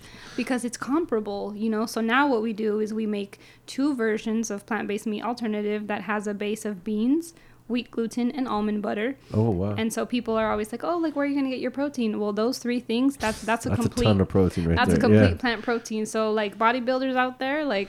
Our product has the most protein, like good fats, and a really nice amount of carbohydrates. Do you guys use pea protein at all? We don't at the moment, but I do once we get a little bit bigger, and I have like the cash flow to buy like so many ingredients. So is it more expensive, the pea protein? Pea protein is more expensive, okay. and I don't have the capacity to like to work with it right now. Especially since you're like on a bigger scale, like you're feeding like a lot of people. You gotta do what's more economical for the business, right? Absolutely, especially right now, right? Because we're so small. We're not even 2 years old yet. Yeah. So, you know, he really inspired me and helped me to build the vision of what we could accomplish and what we could do. And so it got to the point where, you know, I just decided New Year's 2019, I was like, if I don't start now, I'm never going to start. So I just did it, right? I filled out all the paperwork. I got my corporation. Exciting. Just take action. Yep. I just went all in. And so I got incorporated in March, made my first sale in May. That's awesome. And we've been going ever since. That's awesome. Yeah. So you guys started with the faux meats. Yes, we manufacture. That's like our bread and butter. That's your bread and butter. Yeah. Cause I think I remember that, like, when I first started learning about California, I didn't know it was you, but I'm glad I found out later it was you. That's awesome. But I started seeing like on, I think it was Vegan Veganos was posting a lot about, get these, meats, they come in bulk, I'm like, wow. Because honestly, I agree with you. I think that's the best way to reach people is to give them a meat alternative that's close enough and tasty enough to what they're used to. Yeah. Right? Because rice is easy to make, vegetables are easy to make, but then there's how do I get my protein, right? Yeah. Which is kind of silly because in a way Americans are not protein starved. No, they're not. Everything has protein. Everything does. Everything. They're fiber starved. They are fiber deficient, absolutely. So if you're out there and you're not plant-based and you're wondering why you don't poop or you have issues digesting, or by the way, I don't know, who cares, whatever, it's my podcast. I do whatever I want. Say what you want. But I used to have poop, digestive issues, right? And like only poop once a week, like my mom. Yeah, I would poop, but it just was not the best experience, right? Yeah. And I was bloated all the time. Yeah. And I ate healthy. I ate chicken and vegetables and rice and this, and I was like, why the heck do I feel like crap all the time? Yeah. Right. And now I poop like 6 times a day, like literally, like in the morning it's 3 times, like literally, and like they say welcome to the Bliss Seekers podcast, guys. We're talking about poop. Yes, we are keeping it real. Yeah, we're keeping it, but this is important because it's important. They're starting to learn about the gut microbiome, which is the most important thing to health, right? They say it's our brain. Yeah, like it's our. You guys take probiotics? Yeah, so I don't take probiotics because a plant-based diet is prebiotic. Yeah, which is even better than probiotics because it's already doing what it needs to do, so you don't really need but probiotics is good too. Nothing wrong with it too. Kombucha, awesome. Yeah, I love kombucha, right? Absolutely. Like I don't drink alcohol anymore. Kombucha is like my beer, right? Yeah. Maybe one day we'll have this huge vegan like chain where like instead of like sodas, it's kombuchas. You know what I mean? Yeah. Like out of the tap, and all that kind of stuff. So yeah. Anyways, my digestive issues are gone. I'm regular, and like, anyways, people just Google gut health. It's the most important thing, right? And if you don't have a healthy gut, that means you're lacking fiber. And the standard American diet is 100% lacking fiber. Absolutely. It's like meat, cheese, and bread. Where's starch? Where's the fiber? You know what I mean? There's nothing green, right? And you'll hear so many people say, "Oh, I hate everything green." And I just wanna speak on like a family example of the fiber. Yeah. Is that like in my family, and I feel like this is true with a lot of people's family, it's like oh, we don't talk about that, we go to the bathroom. Yeah. Like we're not human beings. Like you have to go to the bathroom, like you go upstairs around the corner and behind on the other side of the street, right? Because that's like something that we don't do. That doesn't make any sense in the world, and just shows like how ideologically separate, right, we are from our own biology, from our own being. Like this is our body, this is our machine, like this is our car. Like why wouldn't we want to treat it with like the best food? Why wouldn't we want it to operate in the best ways? Right. And so my mom 2 years ago, right, when she became disabled from Parkinson's, I worked on her digestive process, and it was amazing because she went from only using the restroom 1 time a week, literally 1 time a week. That's crazy. Yeah. And all I had to do was give her a little bit of cucumbers, a little bit of lettuce, some avocado, just like some green vegetables. Some greens, every day. Wow. Once a day. I bet she feels amazing too. Yeah, it was beautiful. I mean, she didn't follow it because I'm not making the food for her anymore, you know, so she's not following it now. But it just goes to show like how quickly you can change things. And once you have that initial change, everything else is just, it's like a domino effect in your body, because we are really meant to be plant-based. Like people say, oh, we have canines. These aren't canines. It's what they call them because they want you to think that we're meant to eat meat. But no, we don't lunge at cows and, bite their fur off. I would love to see some carnivore go do that and be successful. You'll have some, don't say that, because you'll have some idiot out there listening to this podcast and be like, watch me. Don't do it and be an idiot and just have some compassion and eat some veggies. But it is true. Like I just tell people, you don't love meat. Yeah. You love the texture and the idea of it, right? Because I made the seitan, right? And I mean, I'm still perfecting it, right? But it's not exactly like meat, but I mean, if I gave it to like my non-vegan friends and they're like, wow, this is actually pretty good. Yeah. And like, because the meat just takes the flavor of the spices and whatever you cook it with. So they're not going to eat it raw. Yeah. If you really love meat, you'd eat it raw with no seasoning or like even boiled.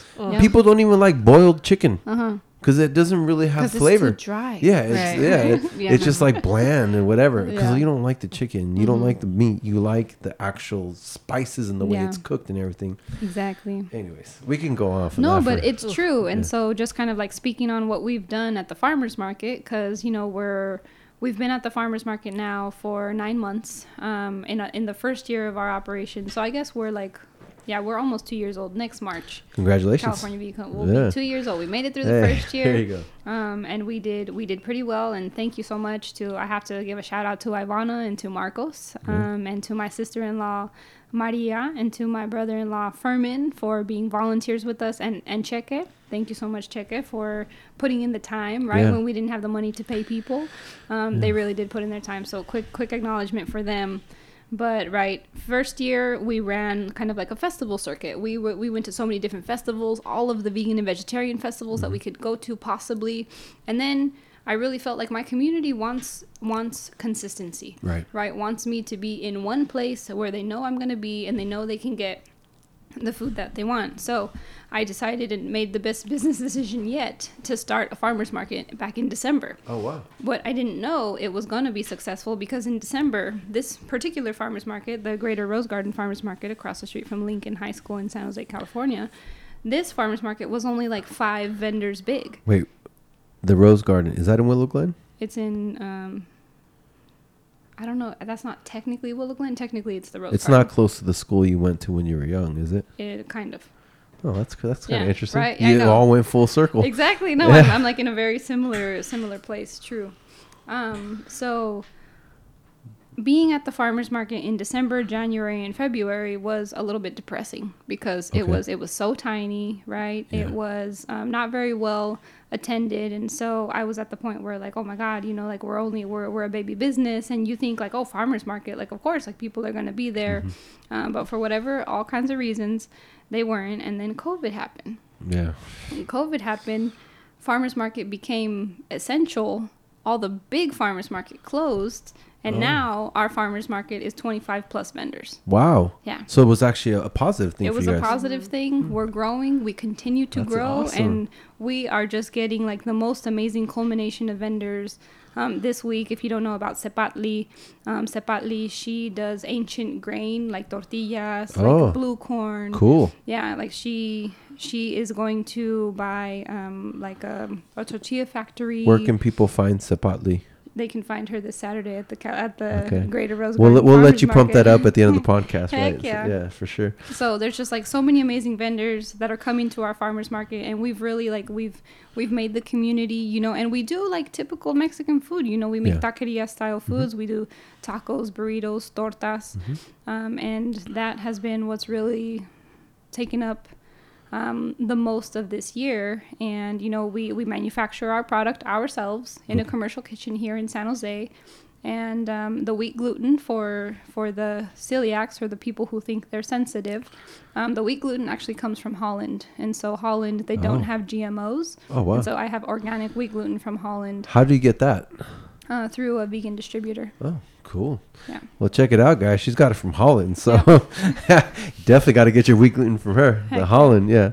That's awesome. So I wanted to ask you real quick, because you mentioned your business partner. I didn't know you had a partner, business partner, but... Oh, he's a co-founder. Co-founder. So he's from Peru. He's from Peru.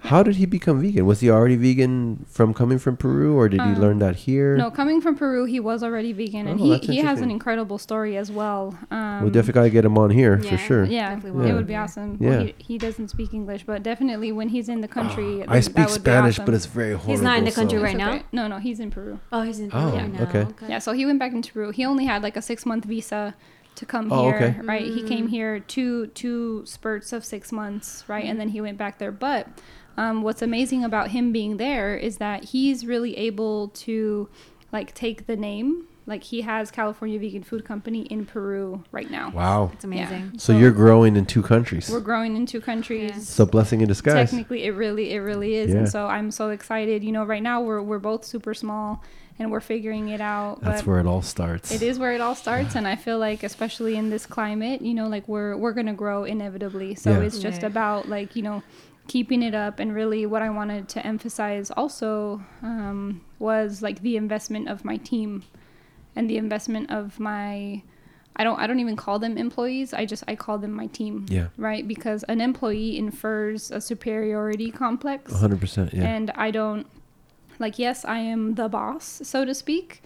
But at the same time, like, they are leaders. Right. Yeah. They are leaders just as I am a leader. I just so happen to have a series of different leadership experience. Right. That has allowed me, right, to pursue like owning and managing a business. But at the same time, I want to invest in them and their dreams so that they can do everything that we're saying here. You're definitely a leader. I can already see You're it. a leader of compassion. Yeah. Yes, seriously. And that's true because I take the same approach to this, you know, like ever since I started, I never wanted it to be just about me. Like I want to help other people springboard. And I understand, and I had learned from my previous CEO that if you want to go fast, you go alone. But if you want to go far, you go with the team, right? And this, I mean, obviously, I appreciate everybody that's helped me out and the people part of the team. And that's part of abundant thinking. You know, scarcity thinking is I'm the boss and there's not enough for everybody. I'm going to keep you down and da. But abundant thinking is like, let's go. Let's do this. Like there's going to be enough for everybody anyway. So it doesn't really matter. Exactly. You know what I mean? And I just have a certain set of skills that I bring to the table, and so do they, you know. They have skills that I don't have, you know, and that's how you really go far is you put, you know, because the power of building a team is your weaknesses are irrelevant all of a sudden. Yeah. Because you surround yourself with people who are strong where you are not. And then you can just focus on doing what you're good at. They focus on doing what they're good at. And I love how you create this culture of it's all of us together, you know, and that just then they try harder, they feel part of something, and so that's awesome. Like, where did that come from? Where'd you learn that? Because you have a lot of leadership, and you know what you did is you cast the vision, right? Absolutely, yeah. I'm the visionary. I'm the strategic thinker. I also really enjoy like organization and efficiency. So I love to make processes efficient. I love to build systems. So you guys operate pretty smooth then. Yeah. Okay. I would say 100%. That's awesome. That's just my my love for like organization. Like I love things to be in their place. So are you a very structured person?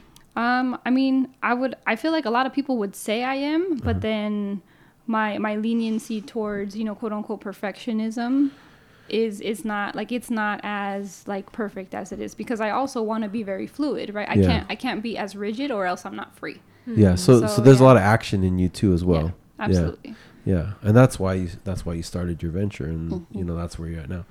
Well, that's awesome. And you said something earlier too, which I'm very impressed, and I mean, I love when I see, especially young people, or especially even, you know, Latinos or Hispanic people that think differently. And you mentioned, I want to take care of generations. Most people are thinking about the weekend. Yeah. You're thinking about your kids. Where did that come from? I think so. A big part of it is really acknowledging, like, although I grew up with a very separate family, like my family was not united. My family was not. I don't know if that's Hispanic families, but I feel the same thing with mine right? too. Yeah. Like everybody has something against each like other, pride. And everybody's Ego always and talking pride. shit. Yeah. And it's just like, it's all kinds of bullshit, right? So there's just been like all kinds of bullshit, and recognizing that, and then going backwards to see like behind the bullshit there is suffering, right? There is pain, there is struggle. And so I acknowledge the struggle of my ancestors, and because I was born as an only child, because I was born in a middle income house, middle class house, I have a divine responsibility to use that for something good, right? You know, not to like, okay, and I don't want to go ahead stereotype, but you know what, like I'm not gonna go get fake boobs, get an implant, you know, like make my ass bigger so that I can, I don't know, shake on a pole or something, you know. I'm not gonna, and not to say that there's anything wrong with that, because you know, you do you, whoever you are, but at the same time, like who are those actions serving? Yeah. You know, what is a mansion in the East Hills? What good is that going to do for you? You're creating your own prison. Right. You know, you're not contributing to your community. You're not making people happy. Like, I am just of the mind, like California Vegan Food Co.'s motto is healthy planet, happy people. Right? That's awesome. So what is it again? Healthy planet, happy people. That's awesome. I love that. Yeah. We make this planet healthier. Inevitably, we're going to make the people happier. Mm-hmm. Like also the animals. Yes. And right, and healthy planet, that is the animals too. We want them to be happy, and the animals in and of themselves. And this is so funny, like when I talk about veganism, I never lead with animal liberation. I never lead with animals, because people get all like, like, oh, you're so, you know, like soft, and that's weak, and that's this or that's that, and they have so many judgments about the animals. But if you lead with like the economy, like, and if we look at how subsidized the meat and the dairy industry is, if we look at how much of our tax dollars are actually going towards making meat seem cheaper when it comes out of McDonald's drive-through, right, it's all just a lie. Yeah. It's all just a huge joke. Lie. Yeah. We're not giving to, you know, the small farmer in Salinas who is an immigrant coming here to, you know, like make a better life for his family. That's not what you're supporting. Right? What you're supporting is a giant corporation that has literally taken over the world and ruined food systems and communities all over the place. And just think about the animals. Like, I don't even like to watch the documentaries of factory farming and stuff. Like Earthlings. Yeah. So I haven't even watched it because I'll literally be like traumatized. Yeah. Like, so funny story. Like when I was in college back in 2003, I was a self-proclaimed carnivore. Mm-hmm. Like, I loved meat, and I loved steak, and I could eat just meat, you know? Mm-hmm. So for all you people out there hating on me for being vegan, I'm a reformed, I don't know what you call it, freaking carnivore. But anyways, so I had to do a project. It was a debate, right? And I don't know why, but I got chosen to be factory farms. And I had no clue. I was just my meat, loving the stuff that was making me feel like crap all the time. And that's another thing. Your body's telling you. Food coma. Screaming at you. Food coma is like, your body's like, what the hell are you doing to me? Overload. I don't like this. You know what I mean? But we're conditioned to think that's Shut normal. Down. Right? So anyways, before I run off on a tangent over here, back to... So I had to watch videos on factory farming. Yeah. And I literally was traumatized. Like, I was like... This is how my meat gets to, like, I was like, I don't want to eat meat anymore. And this wasn't, obviously, the pressure and all that was too strong because I didn't have no support from anybody. And I mean, shoot, this was 2003. So this was, what is it, 17 years ago? No. Yeah. 17, yeah. Yeah. Oh my God. I know. 17 years ago. 17. Aging myself here. So 17 years ago was pretty difficult. But you went vegan 13 years ago, or you're vegetarian 13 years ago. Yeah. That must have been pretty tough. But anyways, it was really tough. Yeah, so you're pretty strong. So anyways, I did this debate, and like literally I was traumatized, and I was like, so my whole point to that is, if everybody who eats meat, I wish they had to watch a video on how that hamburger got there.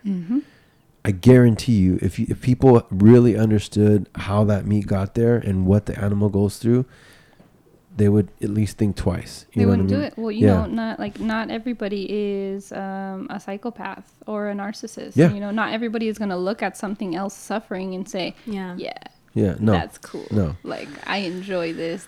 Do that some more. Like, no, you're going to think, oh my God, I don't want to be treated like that. I don't want them to cut my beak off so I can't kill my neighbor. I don't want them to, you know, pump me up with all of these chemicals so that I'm so fat that I can't walk and my legs break. Like, this is not the way. So you brought something up. Yeah. The average size of a chicken now is like a 600-pound human. Yeah. From the actual meat and the journey it takes to get to our plate, you know? You know, honestly, like, all the stuff I've watched, I cannot even, I mean, I don't know, I just can't watch it, and I don't even see myself ever going back to meat ever after that. No, I mean, once you're full vegan and you know the benefits, and you you decondition yourself from that need, because I do feel like it's like a chemical addiction to flesh. Yeah. Right? Because there's a piece about it, you know, I used to eat my steak medium rare, and like when it bleeded, and it's the way that like it feels when you eat it. I feel like that's why Impossible Foods went to the lengths that it went to bioengineer something that smelt, looked, tasted right, and essentially it is a piece of meat. But the thing that I want to say is that it's the examples and everything that we are expressing about factory farming in America specifically, right, it's not the same in every single country, right? And this is a lot why I feel like Hispanics and Filipinos, right, they come from a place where, you know, if you're in your little pueblito and you have the butcher up the street, you know, they killed the animal that morning. Right. And you're using every single piece of that animal and distributing it within the community, and that is a sustainable process. Yeah.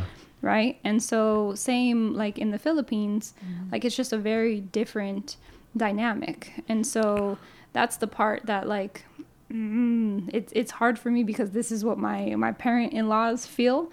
They feel that like, oh yeah, we're here and we're just doing the same things that we would do if we're in Mexico. And I'm like, guys, but it's not the same. Right. You know, they don't process it the same. They don't treat it the same. They don't feed it the same. It doesn't live the same. You know, living in little confined spaces that literally makes them go crazy. Yeah, they're depressed. Like you could see the pigs. They look like they want to kill themselves, you know, like and literally. they try to, and they try to kill each other, because it's a miserable life. So not only are you eating this meat that is adulterated so much to the point where like we actually get sick, and 80% of all antibiotics in this country, it goes to the animals so they don't get sick because of their living conditions, but we are energetically receiving all of that pain and all of that suffering, all that trauma. Yeah, so it's no, you know, it's no wonder why we have such a sick society. You guys ever seen like chicken fighting? Was it rooster fight? Cockfighting.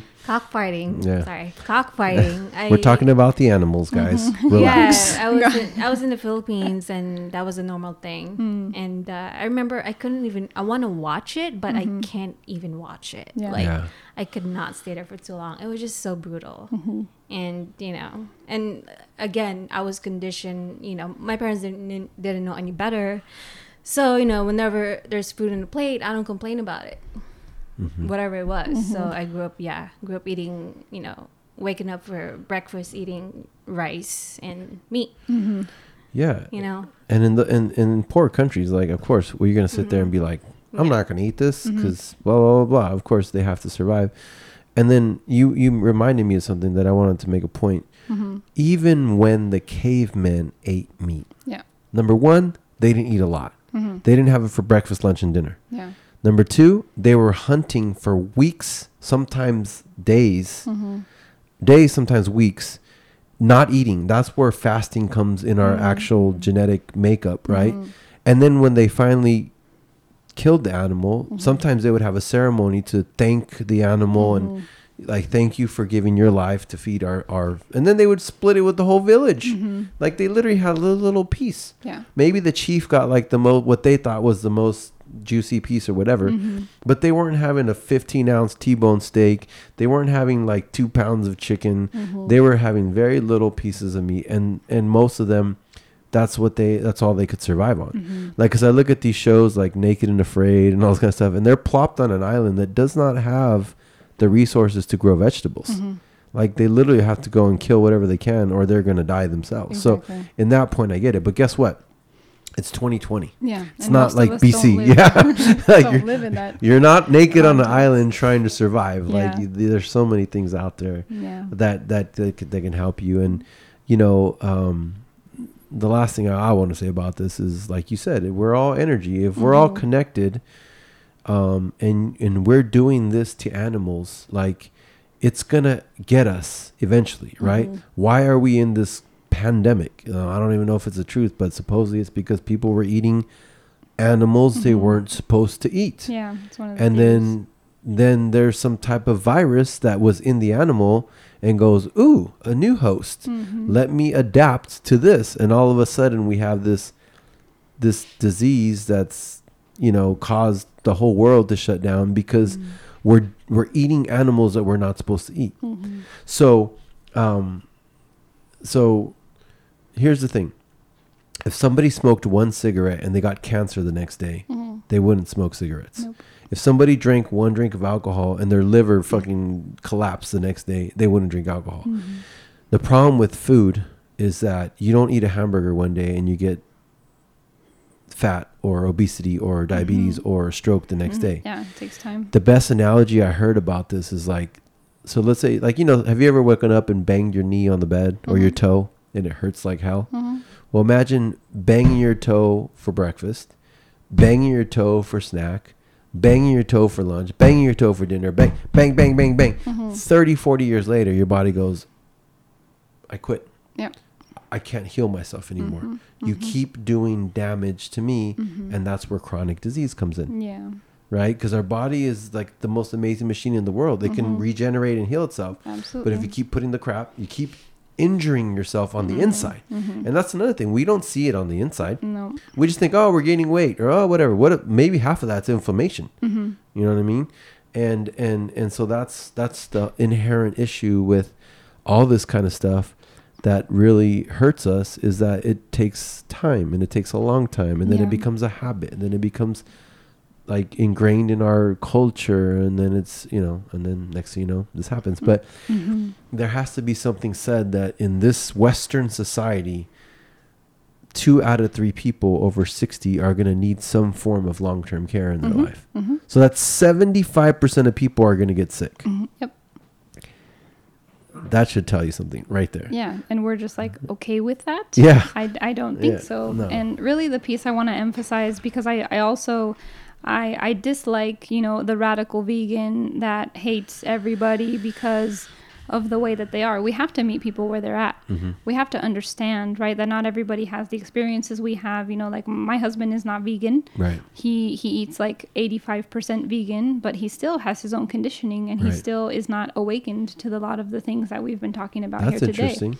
Yeah. And how does that affect your guys' dynamic? I mean, it's not bad actually, because he's willing to learn. Right? As long as he's open to, that's great. And it's really just about like meeting people where they're at and educating them or learning with them, or also just showing them by your own actions, right? Leading with your own actions. 100%. Because I was like you, like every vegan. You know, I think it's just because they become so passionate about it, because they feel how much it's changed your life. And they know that like if everybody was vegan, we would live in such a better world, but we have to build a bridge. And that's what I believe California Vegan Food Company is it is a bridge. Right. So that the people who I call flesh centric, they can take baby steps over the bridge if they so desire. Right. And another piece about it too is like, you know, I work for a nonprofit as well. I'm a fundraiser for Kitchen Table Advisors, and we serve farmers, organic vegetable farmers, and pasture-raised livestock farmers. And it's great, right? Pasture-raised is awesome, but we learned in Cowspiracy that it doesn't matter how many pasture-raised farms you have, you are never going to generate the amount of animals to meet the demand on this earth. Right. And what you said about, you know, that village that killed that one animal and shared it between everybody, the amount that they ate was tiny. Yeah, it was like insignificant almost. So we cannot continue to sustain the health of our planet. We're actually killing our planet. Our planet's not healthy at all. We see it. We're in the Bay Area. What's happening? Yeah. Fires, crazy, drought, right? Everything. Oh, global warming's fake. There's just California's just on fucking fire. Yeah. Everything is falling apart. And our diet is such an important, it's not at all the only piece, because there's so many other pieces of like, you know, industry and transportation and like so many other pieces that contribute to it. But it's probably one of the largest, actually. It is. It's like, it's 18%, right? I think transportation is 13% according to Cowspiracy. Well, and thanks to Tesla and Elon Musk, that's going to be changing soon. Heck yeah. We're all excited about renewable energy. But right, it's the amount of meat that we make acceptable. I think that is the ultimate bridge maker, is reducing the amount of meat that we perceive is good, right? Because we cannot eat meat breakfast, lunch, and dinner. We can't. We should be having it once a month or once every 2 months at most in order to really build upon like a sustainable food system. Yeah, and I agree with you. And I want to say something about the planet. So I used to say that too. We're killing the planet. And then I have a good friend of mine. I want to have her on the podcast. She's like, we're not killing the planet. We're killing our ability to survive on this planet. Earth is going to be here when we're long gone. That's true. It went through an ice age. It went through, the dinosaurs became all extinct from an asteroid. People, listen to me. If you're listening to this out there, we're not killing Earth. Earth is killing us. We're a virus.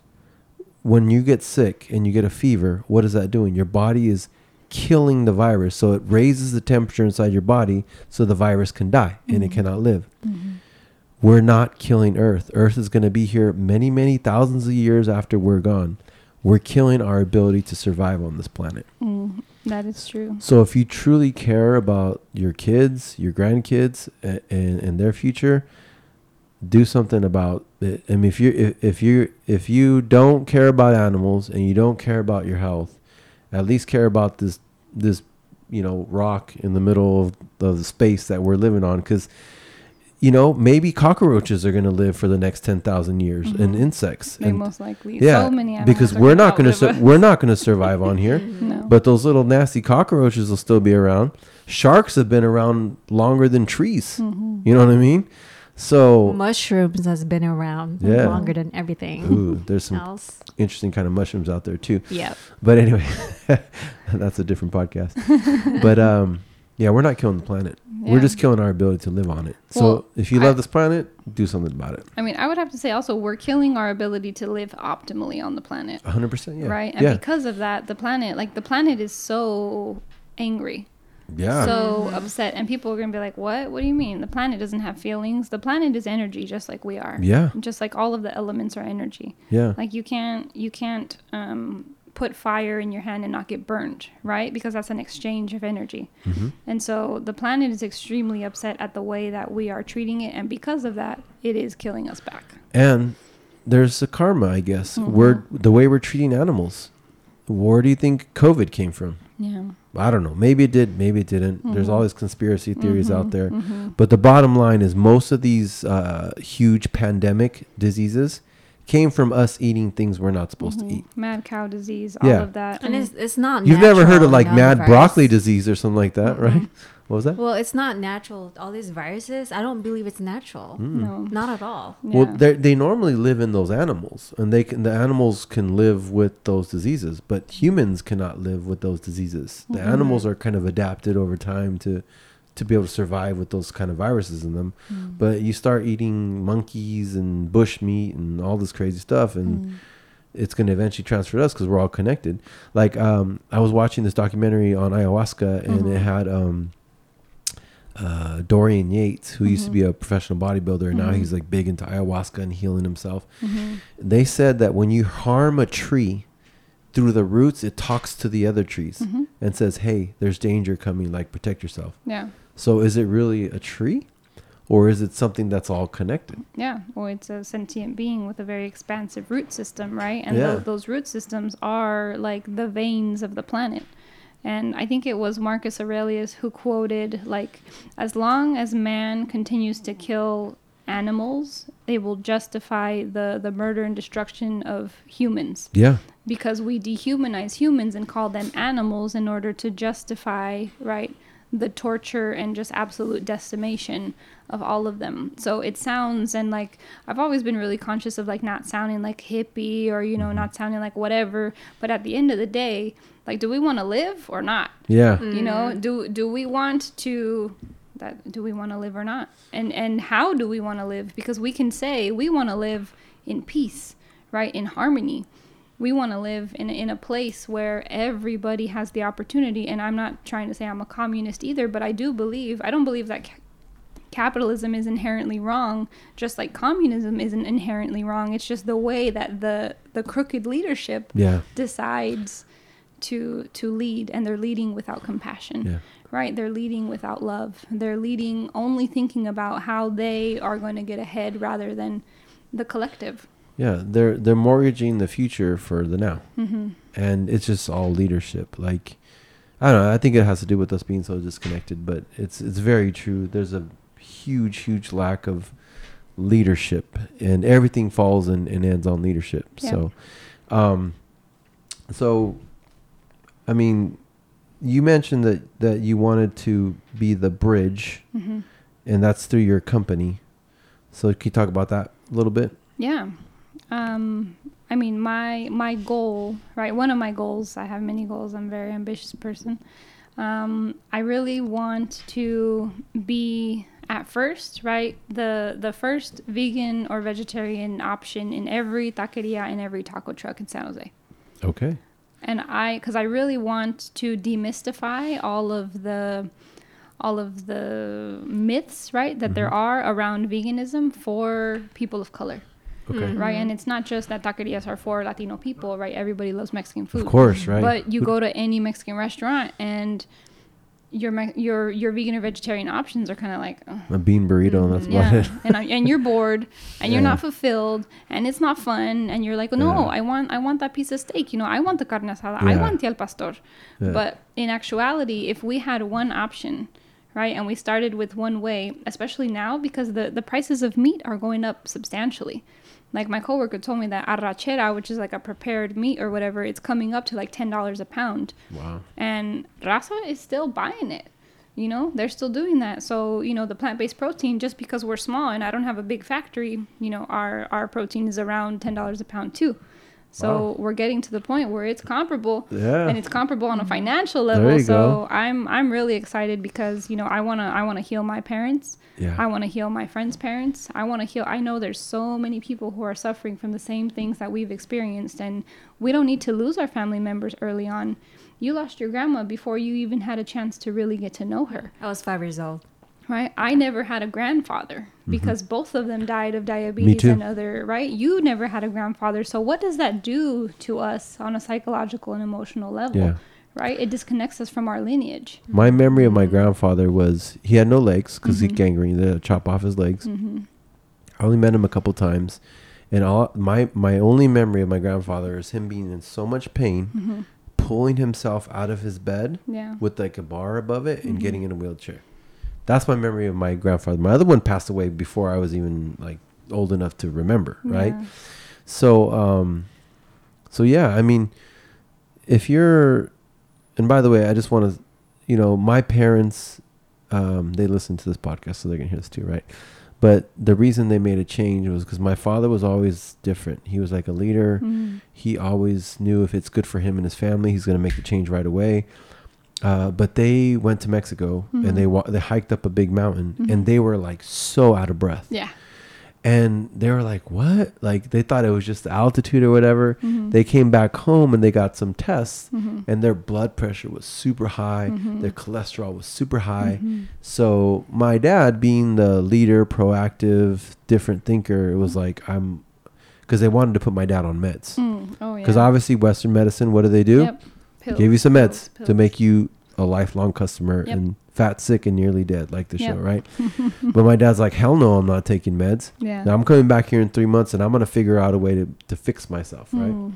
Well, the universe put that book in his hands and the rest is history. Literally 3 months later, everything was below normal. That's amazing. 3 months. I love and now like my dad's 67 years old and the dude's like running around because they retired in Hawaii, right?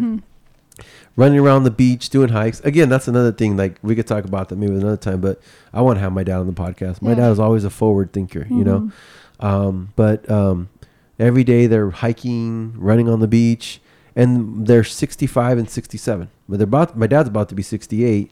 My mom's about to be 66.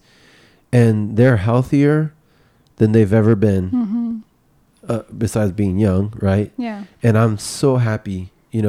So, Rosa's parents, if you're listening out there, talk to my parents or learn from their example. Like you don't have to be sick. You don't have to be unhealthy. You don't, and just because you're Hispanic or Filipino or whatever, it's not, you don't have to be like that. It's a choice. Yeah, it's going to be very difficult maybe to make changes, but anything worth having in life is difficult.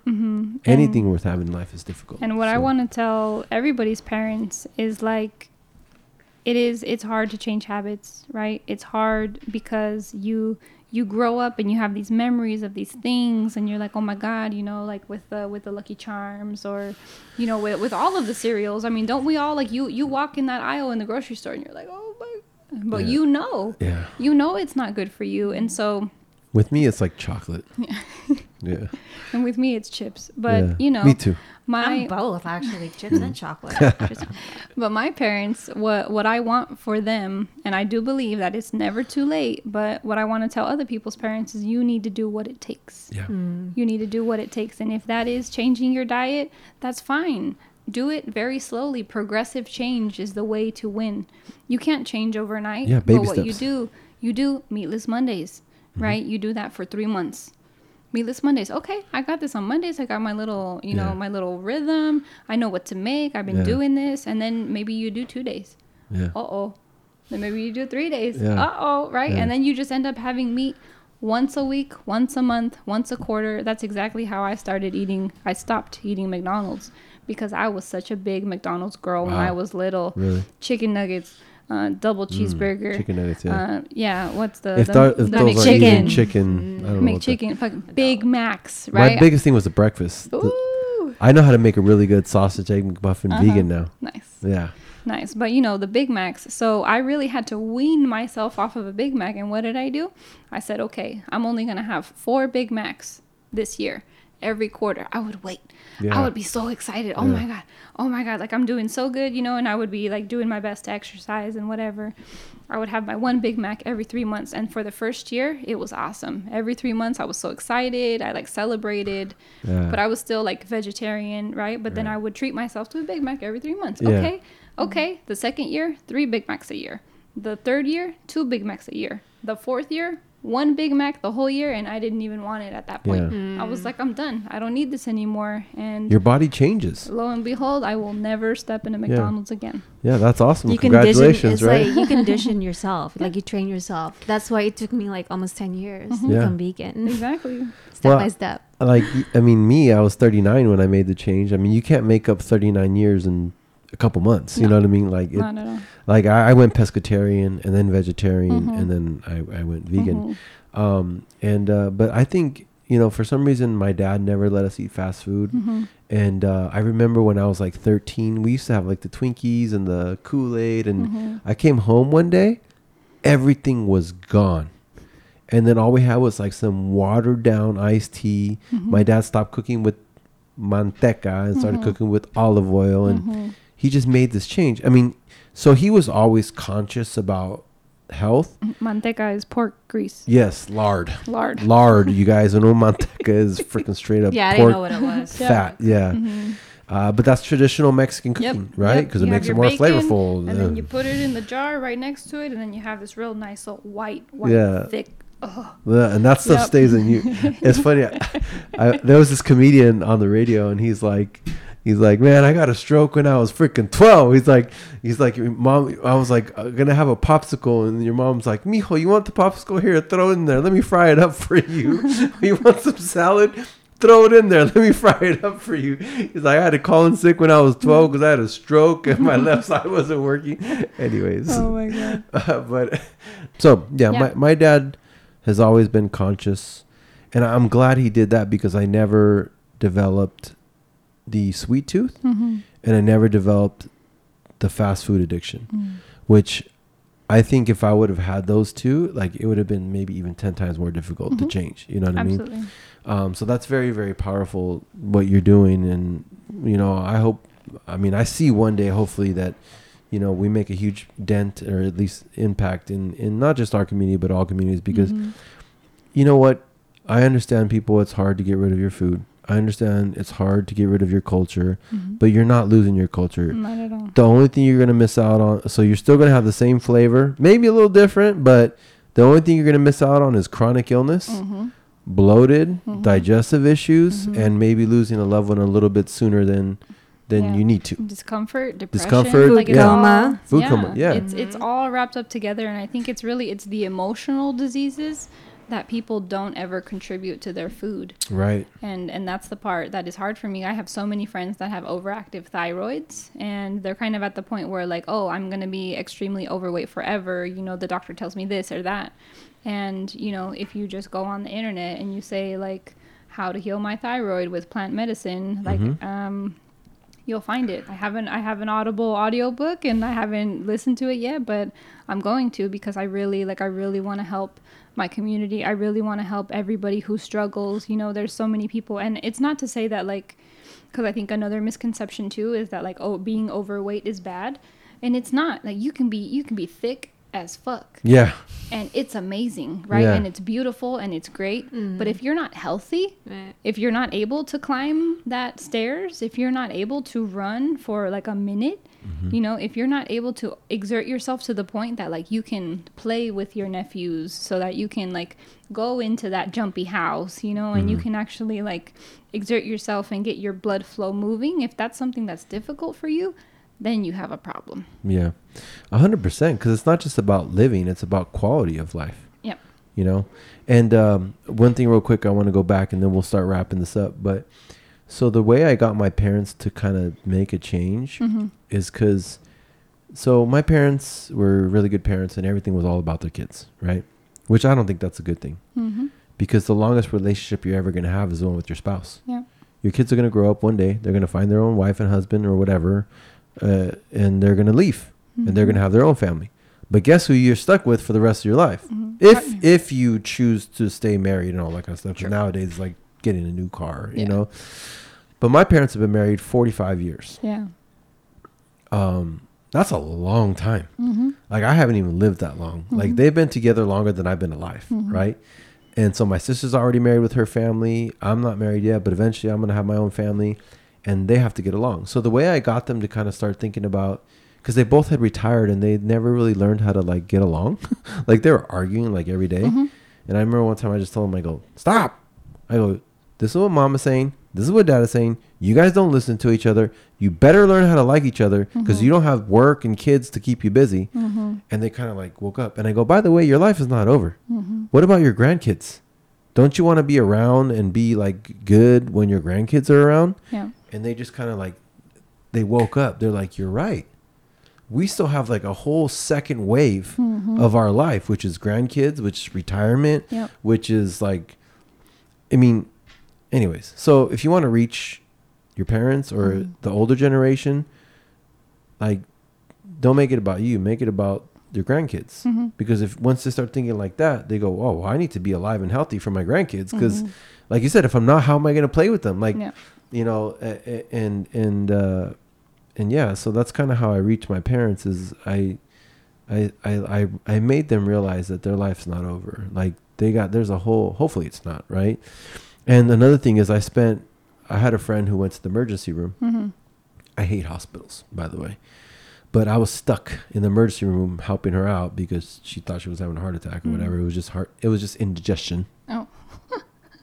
But they said indigestion can be so bad, like acid reflux can be so bad you feel like you're having a heart attack. Oh, wow. But again, here's a person that's on the standard American diet, right? So, but I was there, and there was just so much sadness and death and sickness. And they're feeding these people like, they're sick, and they're still getting them like sodas and chicken nuggets. Like, they're basically sick, and they're like, here, have more stuff to keep you sick, or basically be sicker. And I'm thinking, okay, I have two options. I could continue to eat however I want to eat, and I could end up here when I'm older and popped up on pills and this, or I could do the best I can. There's still no guarantee, but I could do the best I can to be old, but be happy and healthy. And so it looks like we'll go ahead and start wrapping this up. But I think you have some questions, Joe. I do. You talk about intermittent fasting. I actually have been doing juice cleansing. Have you ever done that? Absolutely. How many days? I've only done like three day spurts. I haven't done any of the really long, like 2-week long spurts. What kind of changes did you feel? And did you make your own juices, or you bought them? No, I absolutely made my own juices. Yeah, I made mine too. Yeah, actually. And you've been to the Philippines. I have been to the Philippines. How was that? It was amazing. And so this was actually an example of when, like, I was in college, right? I had been vegetarian since I was in high school. Right, in college, I did an immersion trip to the Philippines, to Cambodia, and to Thailand to study human trafficking. Oh, wow. And while we were there, right, we would visit with nonprofit organizations, tribes. We would go around, visit, and really hear the stories and understand their experiences of human trafficking, right, labor trafficking, sex trafficking, all of the things. And so when I was in Southeast Asia and I sat down with a tribe, and, you know, they had literally, like, slaughtered the cow in the backyard and, right, like, gone through the process. And I couldn't, in that moment, say, oh, no, I can't eat that because I'm a vegetarian. That's like a tricky situation. That is the ultimate sign of disrespect. Yeah, you're basically saying, like, F you to your face. Exactly. So I ate meat while I was there, and in the Philippines, like, fell in love with the country, fell in love with the people, fell in love with the language. Like, I swear I would be listening so hard, like, I'm gonna understand. It's know. Very close to Spanish. Tagalog is. Tagalog is. There's so many words, right? And because we were conquered by the same Spaniards. Joe Coy says they're the Mexicans of Asia. Exactly. Right. And so I just felt like I felt so identified, and I love the way that Filipinos eat. Like, I love the spoon and the fork, and I love, like, the saucy and the meat, and all you need is rice and sauce and meat to, like, make anything just amazing. So, how long ago was this? This was 2011. Okay, because I went back last year. Oh, nice. And all I ate was vegetarian and vegan food. Mm-hmm. Yeah, she says there's a big growing vegan vegetarian culture there. Oh, yes. I want. Seriously. And I'm like, they need more of that here in California. Yeah, because if you think about, because, like, obviously I dated a few Filipino girls in my life, and I had a best friend that was half Filipino growing up. So, I mean, food, like, they go all out. They like, go in, every party is like, I mean, just trays of, like, pancit, lumpia. Toron is, like, my favorite, the fried banana. I love toron. You know, and chicken adobo and rice and all this kind of stuff. So they go out as far as it goes to food. But like I said, like, adobo is not the chicken. No. Adobo is the sauce. It's the sauce, exactly. Get some of that meat from California vegan food, and put that adobo sauce on it, and you got the same thing. You know what I mean? Yeah. But yeah. So. And menudo. You guys have menudo in your culture, right? Yeah, I think we probably got it from you guys. Yep. But the Spaniards. I've made a vegan menudo also. Yeah. Really? Mm-hmm. Okay. What do you use for the meat, for the tripe thing? So they have these, like, soy curls. Okay. So it's soy based. It can be soy based. So that's just one example. But in my business we are actually soy free. Okay. But, like, the vegan menudo I made, you know, like, on my own personally. Yeah. I saw a funny meme. It says, what if soy milk is just milk introducing itself in Spanish? Hola, soy milk. Just kidding. Right? I digress. But anyways, I'm excited to go to the Philippines. One of our goals is to go out there to the Philippines. So you fell in love with the Southeastern Absolutely. Southeast Asia in general. Like, I love Thailand. I loved Cambodia. Like, I want to go back. I want to go to Vietnam. Like, I want to visit all these places, especially now, you know, because you see all these bloggers and these YouTubers and these bloggers who are going over there and Bali. They're eating all the vegan food.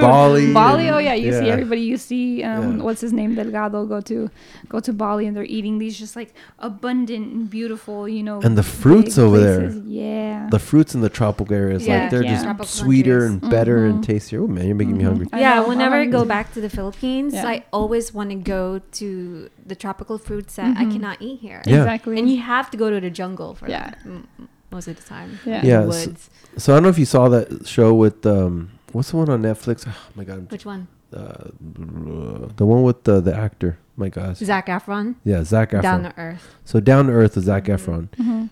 There's a community in Costa Rica that's owned by an American.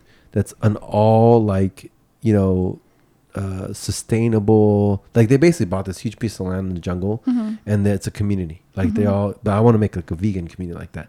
Like, they basically go shopping in the forest, like, they go grab a big ass jackfruit, they grab all these fruits, and they have breakfast together, and it's a community. So that's, like, one of my dreams, is to eventually have, like, a self-sustaining vegan community that lives off the land in some beautiful place. It's obviously not going to be the United States. But well, eco villages, you know, it's possible here. Yeah. Mm-hmm. Well, you've started a farmer's market. Mm-hmm. I'm sure you're kind of learning on all that kind of stuff.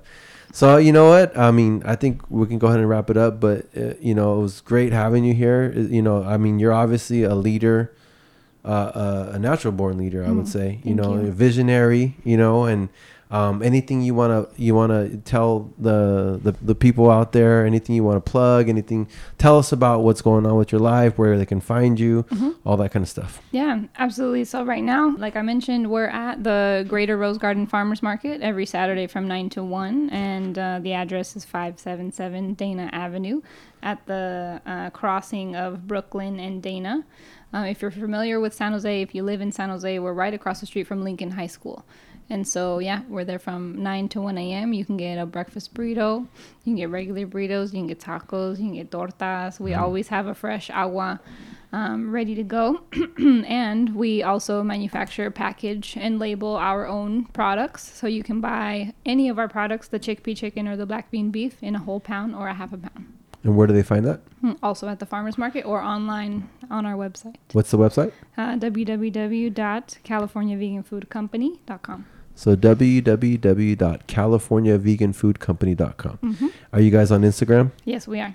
How do they find you on Instagram? The handle is ca.veganfood.co. And we'll actually have everything in the links below. So if you guys didn't catch that, just go ahead and check in the links below.